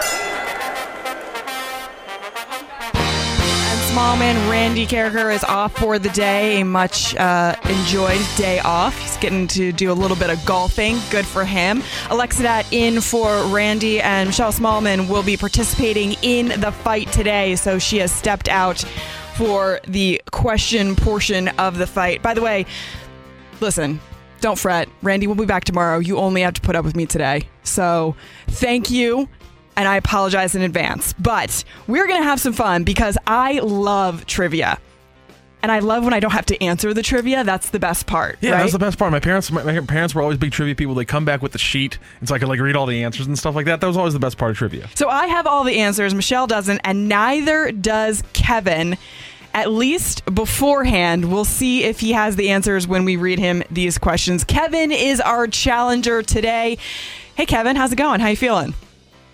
Hey, Alex, how are you? I'm doing okay. I'm happy that Randy's not on, but he'll be back tomorrow. Listen, people say that, Kevin, but Michelle's a sleeper pick, and she has a lot of sports knowledge up in that brain. She is an extremely tough competitor, so don't overlook Michelle. That could probably be your biggest mistake today. There should be some nerves running through you right now, Kevin. Michelle. I'm not sleeping on Michelle at all. She's got skills for sure. There you go. There you go. All right. Kevin, where are you from? What do you do? I'm from Collinsville, Illinois, and I do sales. Okay. We'll see if that can help you out at any point. Hey, Lester, can I give a shout out to my son for his birthday? Of course you can. Happy birthday. What's your son's name? His name's Spencer James. He turned 2. That's my brother's name, Spencer. I love that. Well, happy birthday, Spencer James. Hopefully you can bring him home a win for his birthday today. All right, Kevin, let's start you off with question number 1 here on the fight. Dating back to last season, the Cardinals have now won the last 3 straight NL Player of the Month awards. Goldie in May, Arenado in April, and what Cardinal in September of 2021? Tyler, do you already say O'Neill? You go ahead and give me the options. I was going to give you the options, but Kevin, you went ahead and gave us the answer anyway. The options are Edmundo Sosa, Tommy Edman, and Tyler O'Neill. So you're going with O'Neill. Correct. Okay. All right. Number 2, Paul Goldschmidt came up 8 games short of the Cardinals' hit streak record of 33 games set by which Cardinals legend? Was that Joe Medwick, Rogers Hornsby, or Lou Brock? Let's go the first one. All right. Medwick's the answer. Okay, next question. Jason Tatum became the 3rd player in Celtics history with 500 points, 100 rebounds, and 100 assists in a single postseason, joining Larry Bird, who did it 3 times, and who else? Kevin Garnett, Paul Pierce, or Rajon Rondo? Paul Pierce. And number 4, on this day in 2017, which Cincinnati Red hit 4 home runs in a single game against the Cardinals? Was that Scooter Gennett, Eugenio Suarez, or Adam Duvall? Scooter. All right, Kevin, how you feeling right now? Not 50-50. All right, pretty good. Michelle That's is pretty entering good. the studio. I like 50-50. Michelle, Kevin gave you a little bit of a run here, I think. Kevin's feeling pretty good. Kevin has a son named Spencer James. It is his 2nd birthday today. Oh, wow. So he's trying to come through. Big victory for his son if he could take it home. We'll see. Hi, Kevin, and happy birthday to Spencer. Hi, Michelle. Thank you so much. Oh my gosh, I'm nervous. You should see how this is happening. I walk in the studio, these guys are giving me looks like, good luck. These are some tough questions. But I think I don't know, Michelle. I think you might have this one. Okay, I don't know. I get really nervous doing this. We want to send Kevin off with a victory, but I know you got the smarts for this as well, so we'll see. This will be tough. Okay, question number 1. Dating back to last season, the Cardinals have now won the last 3 straight NL Player of the Month awards. Goldie in May, Arenado in April, and what Cardinal in September of 2021? Do I get the options? I have an idea in mind. Okay. I'll give you the options. Okay. Edmundo Sosa, Tommy Edman, or Tyler O'Neill? Well, I was thinking Tyler O'Neill because he was certainly hot down the stretch. So I'm going to go Tyler O'Neill in this one. Okay. All right. Paul Goldschmidt came up 8 games short of the Cardinals' hit streak record of 33 games, set by which Cardinals legend? Was that Joe Medwick, Rogers Hornsby, or Lou Brock? I think I remember reading that it... Oof. I think it was Rogers Hornsby. I'm going to go Rogers. Okay, we're going Rogers Hornsby here. Okay. Jason Tatum became the 3rd player in Celtics history with 500 points, 100 rebounds, and 100 assists in a single postseason, joining Larry Bird, who did it 3 times, and who else? Kevin Garnett, Paul Pierce, or Rajon Rondo? Oh, boy. Do you guys call him Rajon here? Rajon. You call him Rajon? Rajon Rondo? I say Rajon. Rajon Rondo? Not Rajon, I say Rajon. So Rajon. Everyone says it differently, that's why I asked. Emphasis on the second syllable. Syllable, right. Rajon. Yeah. Rajon Rondo. Not. Well, I'm trying to think. Rajon sounds weird. Rajon sounds like I'm thinking Rajon.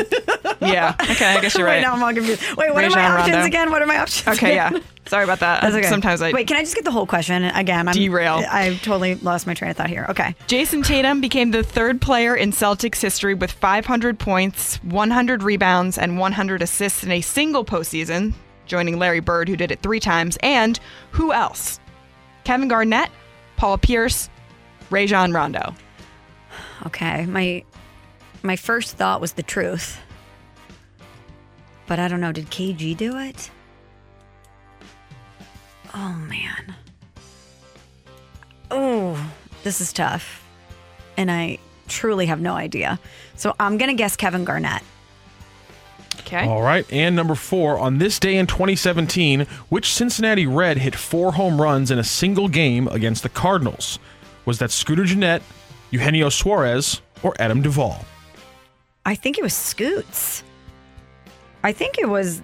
Wasn't that the first time in Reds history that happened? Wasn't that the first time? And it was our boy Scoots? You mean Ryan Joseph? You know he got the name Scooter, right? He was pulled over by the cops when he was a kid, and he was sitting in the back seat. He wasn't wearing a seatbelt, and the police officer was like, "What's your name, sir?" And he just named a Muppet instead of telling the officer his own name. Amazing. And he was like, "Scooter." And they just called him Scooter from then on. Best nickname ever. Yeah. Great story. Line of the cops. Crazy. Classic. Anyway, sorry, I'm derailing this whole fight. Kevin's like, just get this girl off the air. Just prolong my defeat. It's fine. Okay, let's break this down because we actually have a tie. Yes, we do. My gosh. Yes, so let's we go do. over the answers, What? yeah? Real quick? Or should we do the Let's tiebreaker go first? right into the tiebreaker. It's going to be closer to the pin question okay. today. All right, here we go. Okay. Closer to the pin. Okay. Hold on. We start with Kevin or Michelle? Get a pen, We're piece of paper here. we'll throw it both out. We're going to give Kevin a chance, or Michelle's got to show us her answer, and then we're going to have Kevin say his answer, so that Michelle can't play off his and go Price is Right. Okay. Find a pen here. Hang on. So here's a question. Here you go. No, I grabbed it. I'm good. Thank you. Here's our tiebreaker question. Oh my God, I'm so Kevin my heart is in and my Michelle. throat. I love this. I can't take it. Okay. Wayne Gretzky is the career leader in NHL playoff points. Across his 208 games played, how many points did he score? Oh my God. What? Oh, Jesus. A million? Oh, wait, I'm not supposed to reveal my answer. I'm kidding. A million is not my guess. A million is not my guess. Wayne Gretzky is the career leader in NHL playoff points. Across his 208 games played. 208 games. How many points did he score? Okay, let's get Michelle's 490. here. Kevin, say that again. 490. 490 says Kevin. 490 is a good guess. I wrote down 350. Michelle says 350. Because there's a couple multi-point games in there. I guess 350. I don't know. And the answer... The winner and still champion of the fight, Randy Carricker. Brought to you by High and Dry Foundation Repair, home of the non-commission-based sales force and hassle-free warranty. And the winner is Michelle. Just win, baby. Congratulations. Yes, you did it. So the actual answer was 382 points. Kevin, just a little bit off. Michelle, closer to the pin. Oh my God, Kevin, I'm so sorry. That was a wild guess. Great fight, Michelle. Good job. Thank you. You too, Kevin. And happy birthday again to your son. Yeah, to he gets a Spencer. birthday shout out. That's a win in my book for sure. That's a win for sure. Thanks, guys. Have a good day. Have a good day. Oh my God. What was the correct answer? I said 350. What 382. 382. So you were 32 off. He was 88 off. So still, even with the close to the pin, a very close tiebreaker round. I'm not going to lie. I didn't hear anything you said after the sounder rang because I just blacked out. You just took home a mega victory. Listen, the Cincinnati Red with 4 home runs was Scooter Gennett. You got that. Was that the first time? I think I remember that. I mean, it's only the 17th time in MLB history a guy did. So yeah, probably. So yeah, it's just statistically, there's not a lot of teams that have done that. Scoots, I'm up it. It was a huge game. Jason Tatum was the third player in Celtics history, 500 points, 100 rebounds, 100 assists in a single postseason, joining Paul Pierce and Larry Bird. Yes. So that was the one that classic Paul Pierce. Yeah, that Kevin nailed down. But you did get Rogers Hornsby. I thought the Cardinals legend that, to set that hit streak record of 33 games, and then Tyler O'Neill winning Player of the Month last September. Yeah, pretty good guess. A great guess if you think about who was hot down the stretch. That's Tyler right. O'Neill was as hot as they come. Impressive Michelle, job by Kevin. I was so by the way, impressed. That was so nicely done. I mean, Kevin didn't even wait for the options in question number one. He had Tyler O'Neill off the top of his head without even the options. He locked in. That was a tough one for everybody. He knew he had me mediating the whole thing, so he knew I had no idea what I was doing. So he was like, "Well, let me just go ahead and get this over with because she's lost." Oh my gosh. Well, I feel badly that I beat Kevin, but I also feel great for myself because that means I don't have to deal with an angry Randy tomorrow. Listen, you're a champion, Michelle. You should hold your head up high. You kiss that trophy. Champion. Do you sign those babies? Do you know that Randy kissed the Stanley Cup before the Blues won? Did you know this? Isn't it illegal to touch the cup? Unless you're a winner? And Alexa, let me just take you back.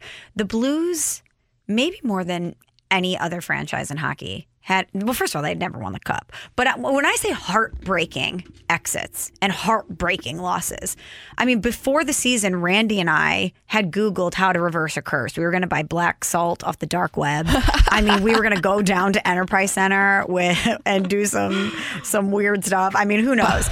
And so we are very superstitious. And we thought that the Blues were cursed. And the number one thing that you don't do is touch the cup before you win it. That's right. And Philip Pritchard and the Stanley Cup, during the Stanley Cup finals, they were doing the tour around different media outlets and they came to 101 ESPN. I was on the morning show at the time. Randy was on the afternoon show. And I get a bunch of texts and calls being like, Randy kissed the cup. I'm like, no, you're lying. Randy Carricker would never do that. He would never kiss the cup.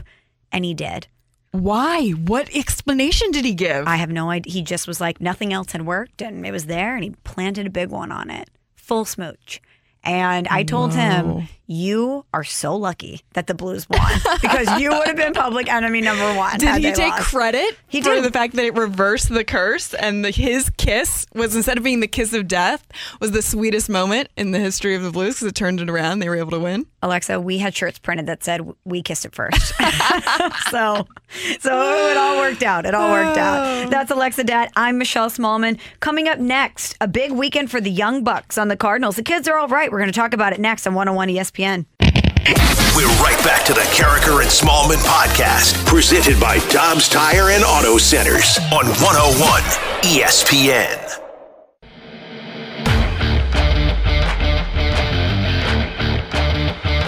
Michelle Smallman and Alexa Dat with you this morning here on 101 ESPN. The Cardinals take 3 of 5 from the Chicago Cubs.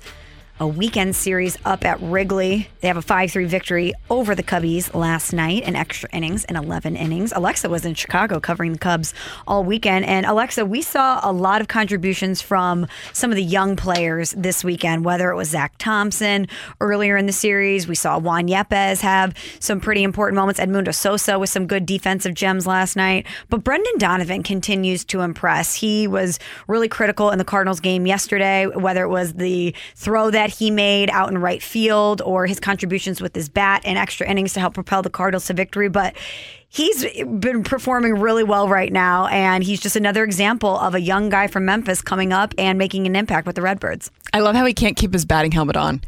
He's flying around the bases. His speed is really impressive. Oh, come on. We know he just wants that flow to be out and about. Yeah. He wants to show off the hair. Remember how many times you saw Bryce Harper, and if you saw he was running, his arms would get really high, and he would just kind of like hit the bill on accident, and if they would come off, and then Bryce Harper's flowing through second base, taking the turn with no helmet. They do it on purpose. They know what they're doing. It's just so funny that you have a guy who looks as unique as Harrison Bader does.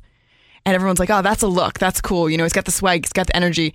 And then a kid comes up who looks basically identical to him. When they're on first and second, like, leading off and making their moves, whatever, they look like the same person. It's pretty cool to have this like tandem of guys, like these blonde bombshells coming through for the Cardinals. You know what I mean? Yeah, there's a lot of flow out there. That's a lot of flow. Yeah. But it wasn't all good for Brendan Donovan over the weekend. He had an off-field incident, so some tweets resurfaced from Brendan Donovan back in 2011 and 2013. He was 14 and 16 years old at the time, and the tweets that emerged had some anti-gay language in it. Mm-hmm. And obviously the tweets were very upsetting for a lot of people, just not something that if you're Brendan Donovan, you want exposed. But he came out and apologized for those tweets. He said they were part of a, quote, playful banter with a friend. He says, I take full responsibility. It was something I sent out a long time ago. I'm truly sorry to anyone I may have offended. Anyone that knows me as a person knows I see everyone the same, and I do not condone that type of behavior or anything.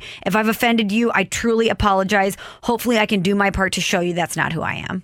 The tweets were unacceptable. Yes. Full stop. For Brendan Donovan and for the rest of baseball, and really for anyone on social media and just living your daily life, this is a great learning experience to take somebody else's mistake, and for Donovan to take your own mistake, and really reflect on who you are as a person, how you project yourself out into the world, and what you're, setting as an example for other people. So there's a lot that goes into it, but for the love of God, can you think before you tweet? For anyone else out there, you gotta, if you're a parent, if you are a Twitter user, if you are anyone who's just on any type of social media, just think before you send something out. You gotta take that pause and say, is this something that I really is appropriate for public consumption? And, not that those tweets are particularly appropriate private thoughts either, because they're not accepting of other people. But when you put it out there like that, you subject yourself to public scrutiny. Sure.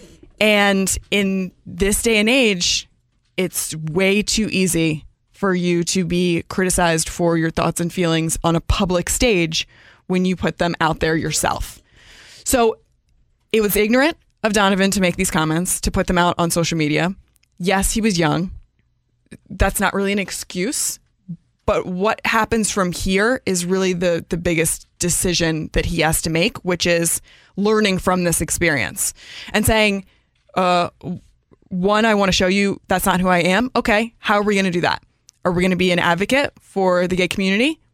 Are we going to, either take courses or maybe donate or, speak to advocates in the gay community and maybe try and bridge the gap to erase, any sort of level of ignorance you might have there. So there's a lot going on. But I think for him, it's more so put it past you, put it behind you. You did address it. You did apologize for it. So you made that right move. And let's move forward by saying, let's all just make sure that we're not making these same mistakes and learning from them.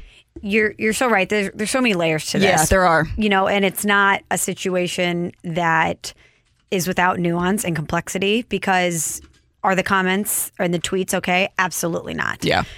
But I know when I look back, hopefully I never said anything like that when I was a teenager, but I also know that I was an idiot when I was a teenager. Yeah. You know what I mean? And that does not excuse it. I am not excusing it in any way, but I also think we as humans do evolve and we grow. And to your point, Alexa, when you know better, do better. Right. And this is a great opportunity for Brendan Donovan to back up everything that he said when he says he's really sorry to anyone he might have offended and that he isn't that person anymore. This is a great opportunity for you to actually put some tangible action behind it. Yeah. To say, I'm not only going to tell you I'm a different person, I'm going to show you how I've evolved since I was 14 years old, and that those tweets, yes, I'm ashamed of them, but they're not representative of who I am. Yeah. And I think for us, it's important to acknowledge that we think the tweets are inappropriate, but also say, yeah, as a human being, we all make mistakes, and our view of the world when we're 14 years old 100%. is not the same as it is when we're a grown adult. I mean, how old is he now? He's 25, he's 26, somewhere around there. Yeah, he's still young. He's still a young person. But he was person. much younger back then. You're right. Think about how you grow in a decade. And think about that time in your life, too. And again, I am not excusing his behavior or his tweets, but I just think that it's important for us to allow others the opportunity to learn and grow, and also acknowledge the mistakes that were made and say that that's reprehensible. We don't support that. But I think for Brendan Donovan, if he does show some actions behind this, that this is something that he can look back on as an unfortunate part of his past, but more importantly, a really, really good opportunity for growth and learning. And I appreciate it as a rookie for him to come out and really take ownership. That's important. That's step one, to acknowledge, listen, I did do this and I am sorry. I do show actually sincere remorse and it won't happen again. And that's not who I am, is a big step for a young guy who, is just making his way in the league. So I think, if that's how this plays out moving forward for him, then he's made the right decision with the information that he's given at this point. That's Alexa Dad. I'm Michelle Smallman. It's Carricker and Smallman here on 101 ESPN. Coming up next, we talked about it during this hour with Chris Kerber, but a really, really important and intriguing offseason for the St. Louis Blues. We're going to give you our top 5 priorities for the Blues and Doug Armstrong this offseason. That's here on 101 ESPN. We're right back to the Carricker and Smallman podcast, presented by Dobbs Tire and Auto Centers on 101 ESPN. Opinions matter. Time now for today's big thing with Carricker and Smallman on 101 ESPN. Brought to you by Seidenstricker Nobi John Deere. Find them online at snpartners.com.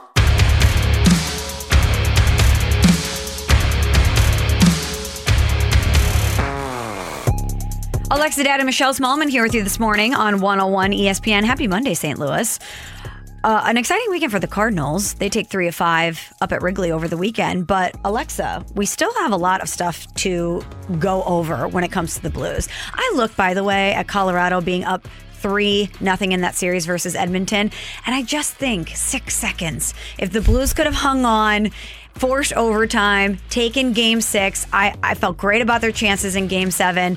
And I really think whoever won that series would go on to beat Edmonton. It was just a mismatch either way. And I think, gosh, the Blues were so close to beating Colorado and going on to potentially beat Edmonton. They had a path to the Stanley Cup final, and they were without Torrey Krug, who's a very important component of this team. They're without their hottest player in Jordan Binnington.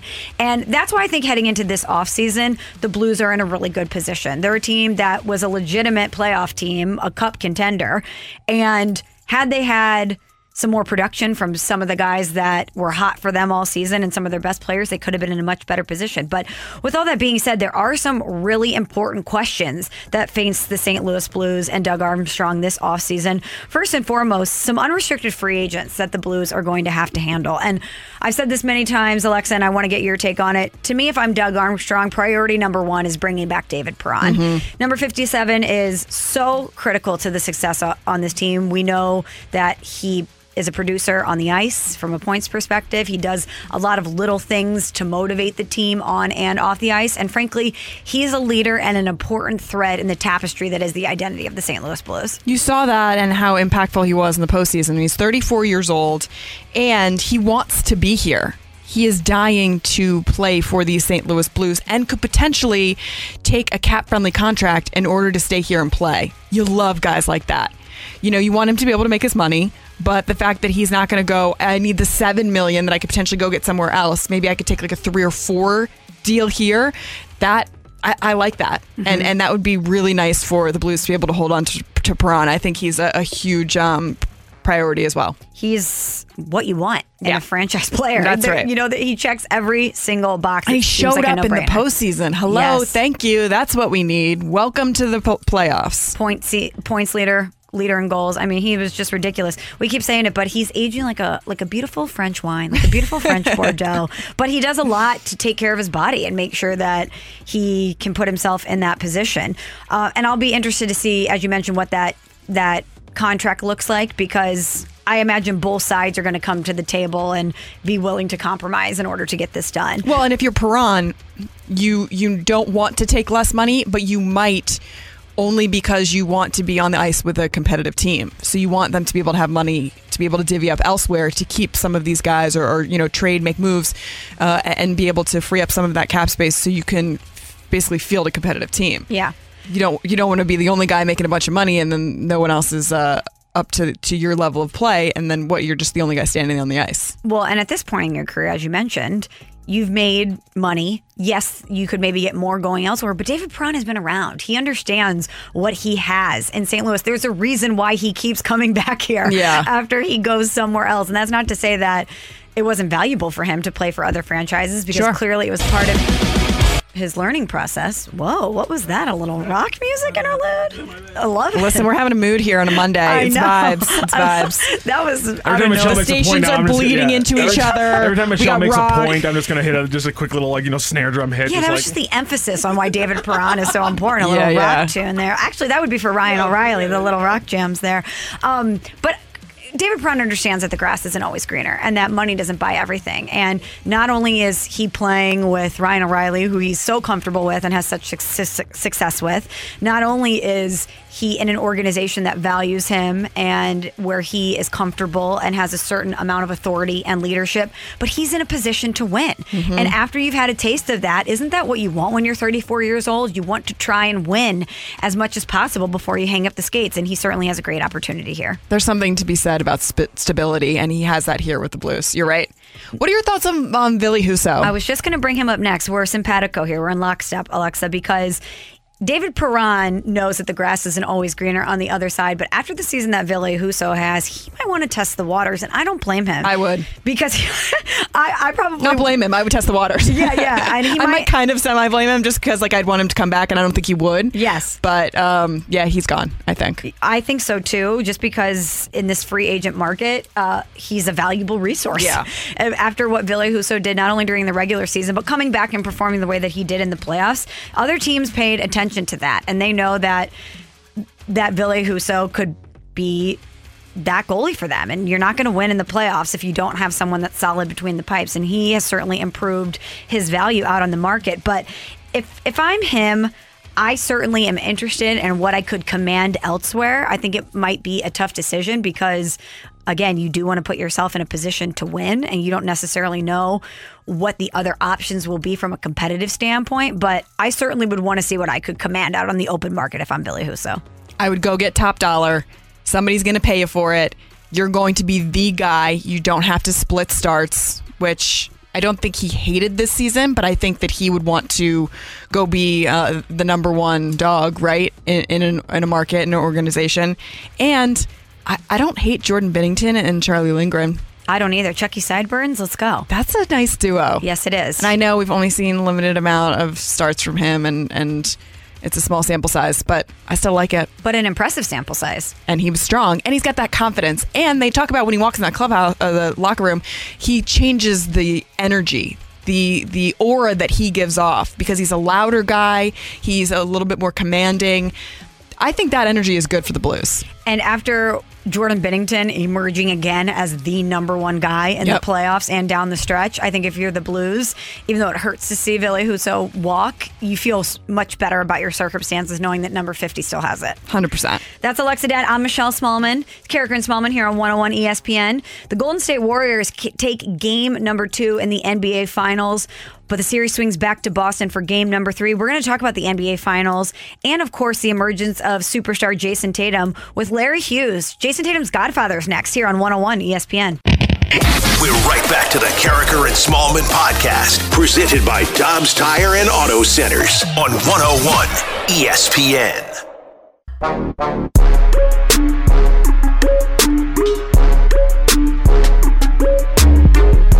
Carricker and Smallman here on 101 ESPN. Michelle Smallman and Alexa Datt hanging out with you all morning. We've been talking a lot of Cardinals. We talked a little bit of Blues. The NBA Finals in full action right now. The Golden State Warriors even things up at 1 game apiece after they take game 2 over the Celtics last night. Let's talk a little NBA Finals and basketball in general and head to the Brown and Crouppen Celebrity Line. Larry Hughes is joining us here on 101 ESPN. Good morning, Larry. How you doing? Hey, good morning. I'm doing well. How are you? I am doing so well. Thank you for taking the time to join us. We have so much to get into, including all the great things going on at the Larry Hughes Basketball Academy. But first and foremost, I want to just talk to you from a personal level. You are Jason Tatum's godfather. You've known him since he was born. You've watched him grow up. You've seen all of the blood, sweat, and tears that he's poured into his career. Just from a personal standpoint, what's it like for you to see him raise the Eastern Conference MVP trophy and be playing in the NBA Finals right now? Well, I'm very proud of him, extremely proud of him. Not only just for the accomplishments that he's made this year, just for the road that he's taken and all, like you said, all the obstacles and things that have been in front of him, to try to make it to the top, and they're chasing that goal of being an NBA champion. And I couldn't be more proud.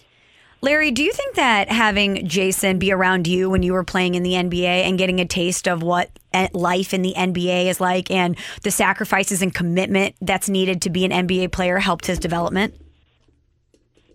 I think so. I mean, anytime you get an opportunity to be in an environment that you want to have as your profession later on, I think you naturally pick up some things. And his dad also played professionally overseas, so he got it from both sides of being in the NBA, obviously, but then obviously having an opportunity to see his dad play overseas as well. Larry, you've got Jason who scores, rebounds, passes the ball well, has an all-around really strong game. What to you is the most impressive part about his game that's developed over the years that you've been able to witness firsthand? I think right now is what's showing is his ability to make plays. He can score the basketball. It's great skill level. 6'10", can shoot over the top of most defenders. I think now, with him gaining that superstar status, his ability to make the other people around him better, and then his defense is underrated to me. I think he's going to be, scratching those first team all defensive teams here pretty soon, matching up with this offensive game. And Larry, the Warriors came back and they evened the series at 1 apiece last night. I know you've been watching the games. Have you been at any of the games, by the way? Yeah, I was at game 1. I was at game 1 and had a front row seat to game 2. I should have stayed for game 2. We would have been up 2-0. That's right. What are you doing, Larry? You need to get the positive vibes going. Well, before I ask the question, what was it like to be there in person? I'm sure the environment was great. The environment was great. I obviously spent some time out with the Warriors. We weren't as good as these guys are now, but that fan base is crazy. So just being in that arena and being welcomed in that space and knowing that I was cheering for Boston was actually very special for me as well. I'm sure it was probably great. Well, in a losing effort, though, Jason Tatum with a great game. He scored 28 points last night. What adjustments do you think that the Celtics need to make in order to take Game 3? Well, I think it's a long series. I mean, you're in the NBA Finals, so I didn't expect anybody to sweep anyone, or even a gentleman's sweep for that matter. So I see this thing going, 7 games. I think it's just a matter of making your adjustments from game to game and doing your best to protect your home court. And if a team is going to come in and win on your home court, they have to leave with some scars and knowing that they were in a huge battle. Larry, how surprised are you that those game-by-game adjustments are being so impactful this postseason? When you look around at the different teams, I mean, every series and even from game to game, those little tweaks by the coaching staff, by the players, are really, they're defining this postseason. Well, it's always been a fine line between winning and losing. And then when you have all of the analytics and all of the video content that these guys have now and understanding players' tendencies and, just the ability to how good these guys are to cut off different angles and really shut off the water of the other offensive player is a testament to, obviously, the skill level, but also just the amount of scouting that goes into these games. Larry Hughes joining us, talking a little NBA Finals, and Jason Tatum on the Brown and Crouppen Celebrity Line on 101 ESPN. Steph Curry continues to be Steph Curry, Larry. He's ridiculous. In the third quarter last night, 14 points, 4 of 9 shooting from the field, 3 triples, 2 boards, in only 12 minutes. Steve Kerr called his performance in that quarter breathtaking. When Steph Curry is on like that, how do you defend him? You continue to make it tough. You make him play in crowds. You lean on him. You try to take his legs away, for later on in the fourth, but the game has to be close. But Steph he's an MVP. He's a world champion. He's just a light-skinned, light-skinned guy who's looks average, looks like everybody walking around that we get so amazed at what he does, man. But he's special. He's special. Like we all said, he's a guy that's come in and changed the game. So I like to say that, to the Celtics, when you're scouting them, it's good luck. Yeah. As the opposition, how annoying is it to play against a guy like Draymond Green? Oh, you want to have him on your team. You don't want to have that guy on the other side. I like to say, in the old days, there would have definitely been more confrontations with Draymond Green than there have been in recent NBA days. But he's a guy that you want on your team because he is a guy that's going to battle for the name that's on the front of his jersey, and he's going to support his teammates, and he's going to play his role, to the ultimate, to his ultimate ability. So Dre is a guy that, man, if he's on the other side, you are not excited to see him, especially for 7 games. Yeah, absolutely. You don't want to go against Draymond. Larry, one more thing about Jason Tatum. We've known how special he is in St. Louis for quite some time. We watched his ascent in the NBA, but it seems like this season he's really cemented himself as one of the best in the game and a guy that is worthy to be one of the faces of the NBA. We've seen him, of course, be the Eastern Conference MVP in the Eastern Conference Finals, but when I think about some of the big names that he's beaten so far in these playoffs, and KD and Giannis, Jimmy Butler, and now he's going up against the Warriors, do you think that he's really asserted himself as one of the superstars in this game during these playoffs? Yeah, he's one of those guys. He's one of those guys. It started, obviously in the regular season, as well as leading into the playoffs. But the amount of time that he spends on his game and working on his craft, not only his game but also his body, he's destined for greatness and to continue to move forward at 24 years old. There's a long road ahead of him, and I see that he's up for the challenge. Larry, you might have to get in there at half, though, because whatever snack they're eating makes them a little sleepy there in the third quarter. I know, man. It's one of those things where you, if you don't prepare the same way, every game, you run into those challenges of what should I do? Should I go out and shoot? Should I not go out and shoot? Should I go warm up? Should I not warm up? Should I eat something at halftime? So, you have to have a routine down, especially when you're playing in these high-level games. Yeah, you're right about that. All right, Larry. Well, we know there's a lot of great stuff going on with the Larry Hughes Basketball Academy. You have the shooting clinic on June 18th from noon to 2, and there's small group and individual training. Tell us about what's happening and how people can get information and get involved.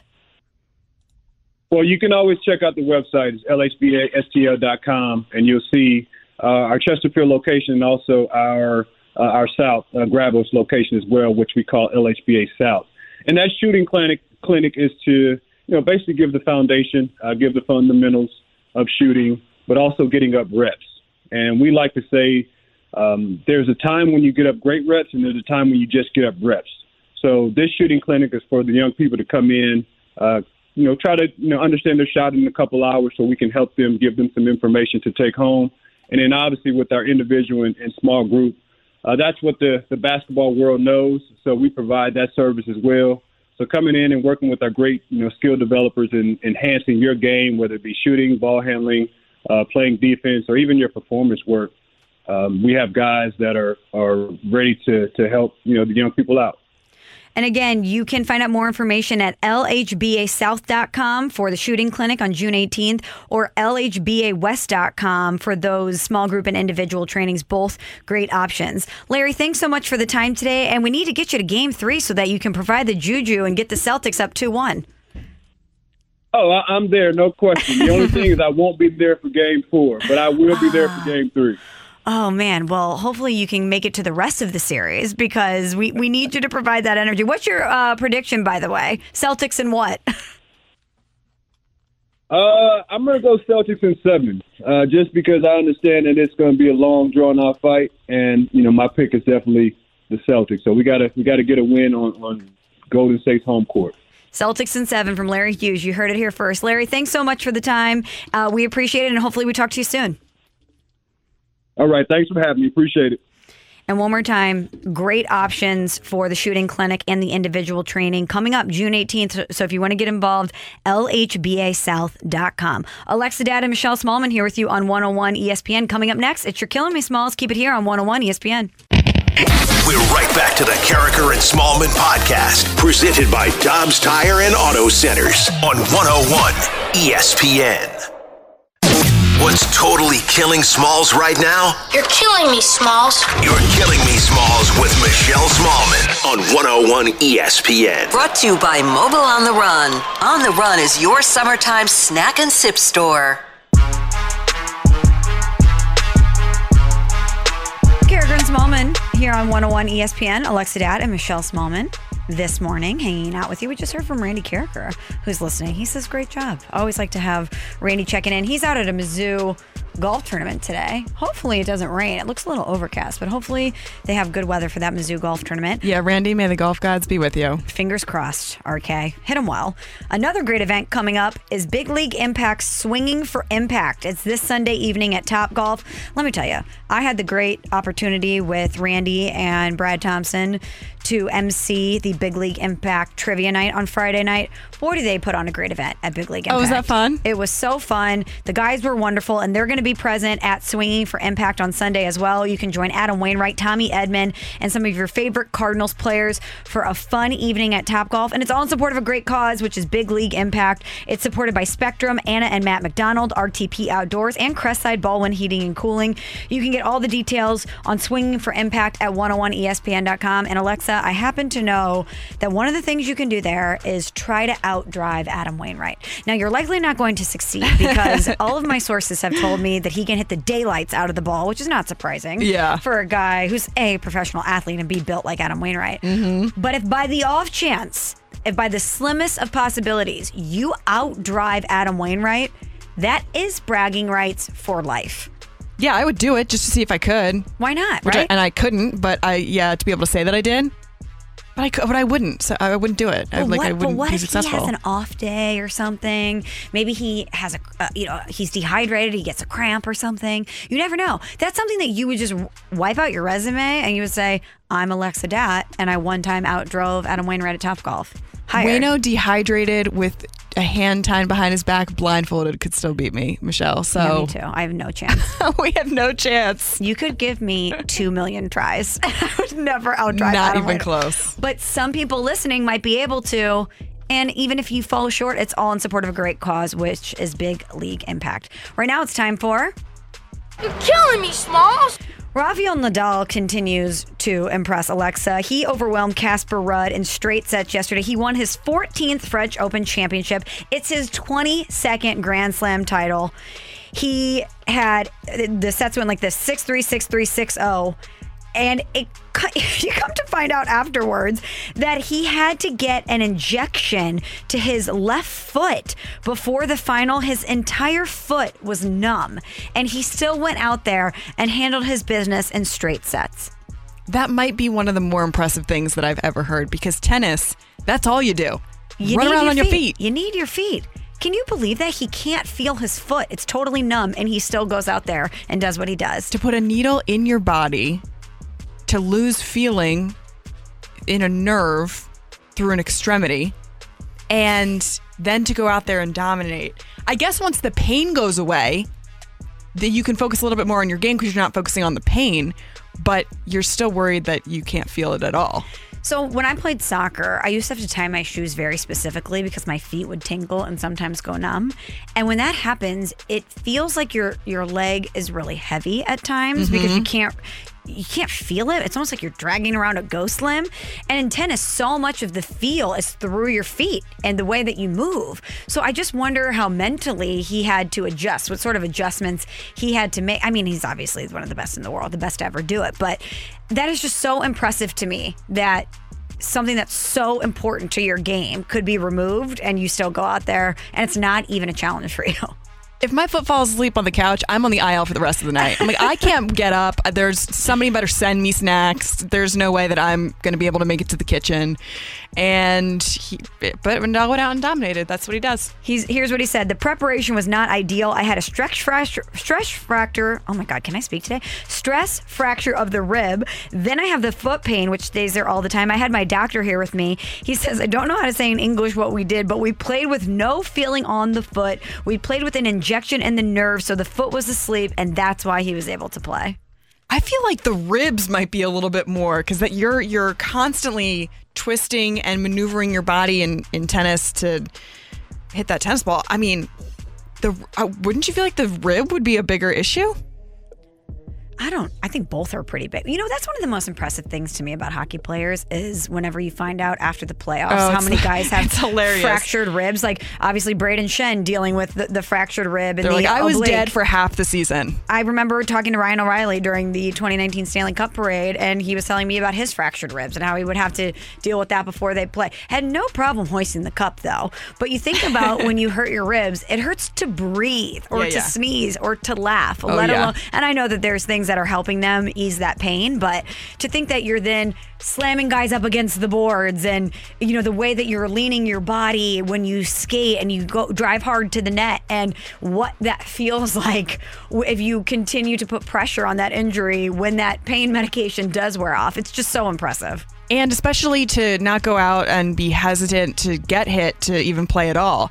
To kind of put that in the back of your mind and go, well, if I get hit, it's going to hurt, but like, this is what I do. Right. It's crazy. They're nuts. You're killing me, Smalls. And finally, Alexa, I always love reading stories about sports memorabilia and the amount of money that they go for because I don't have disposable income like that. But it's always fascinating to me how much people are willing to spend on something. So Wayne Gretzky's final Edmonton Oilers jersey, it was worn during the 87-88 playoff run. That was, for those who don't remember, including me, it's when the Oilers won their fourth of fifth Stanley Cup titles. On Sunday night during the Gray Flannel auctions, that jersey sold for $1.452 million. It's the most ever paid for a hockey jersey, $1.452 million. That seems low to me. For the most ever paid by a hockey jersey, doesn't that number seem low? You know, I guess you're right. Maybe in the $2 to $5 million range. That's what I would think. But you would guess it would be a Wayne Gretzky jersey that would go for the highest bidder, right? 100%. But $1.452 million. If you had that much money and you could buy something in the sports world, what would you buy? I'm not a big tangible type, memorabilia type person. I would buy an experience. I would say, I want to go out, to dinner, grab beers, even go play, a round of golf. I'm not actually going to be playing. I'm just going to be the little fly on the wall watching the conversation with Allen Iverson, Bo Jackson, and Tiger Woods. Oh, that is quite my three favorite athletes of all time. And I just get to hang out and watch them have a good time, talk sports, talk about their greatness, and I get to just participate. I would spend a lot of money on that. Experiences are always the way to go. Always the way to go. I'm with you. I don't really care about baseball cards or autographs. Is there any piece of memorabilia you would buy? Okay, so I always said that, and this is so weird, but I like art. And so if there was something I would want, it would be something so weird that I could display in my house like a piece of art. Like, I know that it's no longer with us, but I always said I would love Chris Carpenter's rib that was removed. That we nicknamed him Baseball Jesus. He had the rib after the surgery. I would love to get that like cast in gold or something. And hey, that's Chris Carpenter's rib. Or the moth that flew in Matt Holliday's ear. Get the moth somehow pressed in glass. That's the moth that flew in Matt Holliday's ear. Something so bizarre and weird that's really singular, that is a definite conversation piece. That's what I would want in my house. I love that you're taking pieces of like human body I know. Parts and like dead animals and definitely and putting them on your wall. But hey, listen, you're right. It is art, and it's kind of sick and cool and interesting. Can't you see walking into my house, you're like, what is that bug pressed in glass? You're like, actually, it's a great story. That is the moth that flew in the ear of World Series champion and Cardinals Hall of Famer Matt Holliday. You would have dinner party stories for days. That's right. Yeah. And then people would be like, how did you get the moth? What did you pay for the moth? How did the moth get from the ear to your house? I mean, it's a story. I would have so many questions. That's what I'm saying. Whereas if you walk by a jersey, you're like, oh, cool. Wayne Nobody Gretzky. cares. Nobody really cares. Right. You know, we've seen jerseys before. We've never seen a moth that was in a Cardinals Hall of Famer's ear before. And also, like, I don't know. I think jerseys, you're going to frame the jersey, obviously, if you're spending $1 million on it. Yeah. You're not going to wear it. You buy a jersey not to wear? Yeah. I don't like that. I know. I'm with you. That's Alexa Dad. I'm Michelle Smallman. That was your Killing Me Smalls here on 101 ESPN. Coming up next, a great weekend for the Cardinals up at Wrigley. We're going to recap it with Danny Mac, our Monday visit with him. So keep it here on 101 ESPN. We're right back to the Carricker and Smallman podcast, presented by Dobbs Tire and Auto Centers on 101 ESPN. Carricker and Smallman on 101 ESPN. Alexa Dat and Michelle Smallman taking you down the stretch here. We're joined now on the Brown and Crouppen Celebrity Line, and we are joined by the voice of the Cardinals on Valley Sports Midwest. Friend of the show, friend in life, it's Dan McLaughlin. Good morning, Dan. How you doing? Good morning, friends. How are you? Hello, friends. Did you just Jim Nance us? I did. I love it. I love it. Well, Dan, let's jump right in because we got a lot to get to with you before we close out the show here. But the Cardinals take 3 of 5 from the Cubs over the weekend, and so many contributions from a lot of these young players. Obviously, Brendan Donovan continues to impress. Juan Yepez, Zach Thompson had a great debut. That's just to name a few. But this is what the Cardinals do well, but it's really on display right now with this team, Dan, where they have a strong veteran presence and that infusion of strong young players. Yeah, and because of that, Michelle, they're going to have some really tough decisions to make. It's a great problem to have, but O'Neill is very close. I would assume that he's going to join us here in Tampa, and I would think that Dylan Carlson is not far away. A lot of times, Bo will wait till a homestand ends or a series begins or a homestand begins to make that move, unless you're making something pretty significant, and O'Neill could be a significant add because he's been hitting the ball so well down in the minor leagues. But to your point, I mean, they've had 9 debuts this year, and all 9 have been significant in terms of helping this team win. So great problem to have. I don't see how you can take Brendan Donovan out of the lineup, and they're going to have to get creative as they go, which is what makes this fun.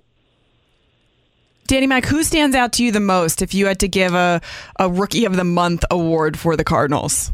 It's got to be Donovan, and great job, Alexa, at Wrigley. It was fun. I think that it's got to be him just because he's played right, he's played left, he's played second.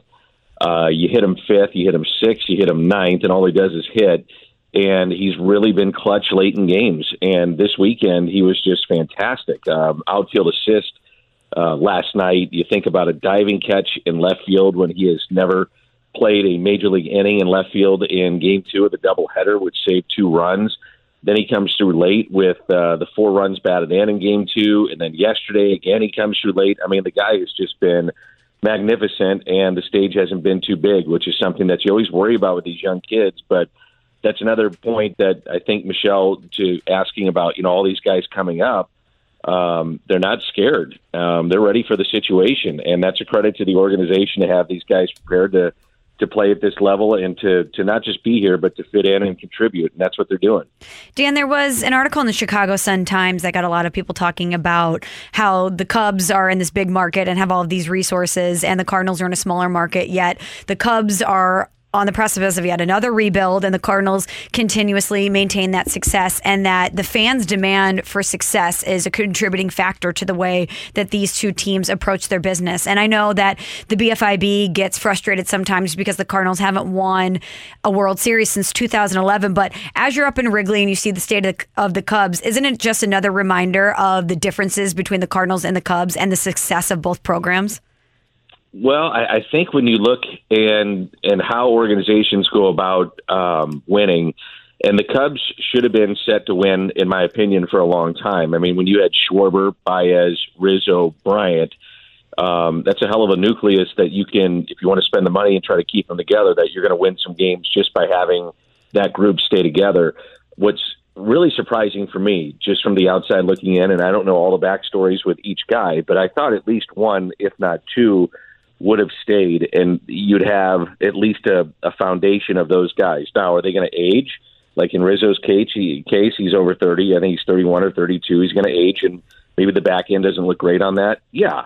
But I still think, though, there's something about keeping those kind of guys around. One or two, if not all, but they didn't. And in terms of what's happening with the Cardinals, I do think the expectation is to win every single year. I mean, it's talked about nonstop. I was talking to Ali the other day about it, and he just said, man, my feeling is that I'm here to win. And I'm here not just to, piece a lineup together. The expectation is that we win. So whether somebody gets hurt, somebody doesn't perform, my job as the manager is to win. And so no excuses. And I just think that that's the way they go about it. And I think part of it is what we talked about earlier.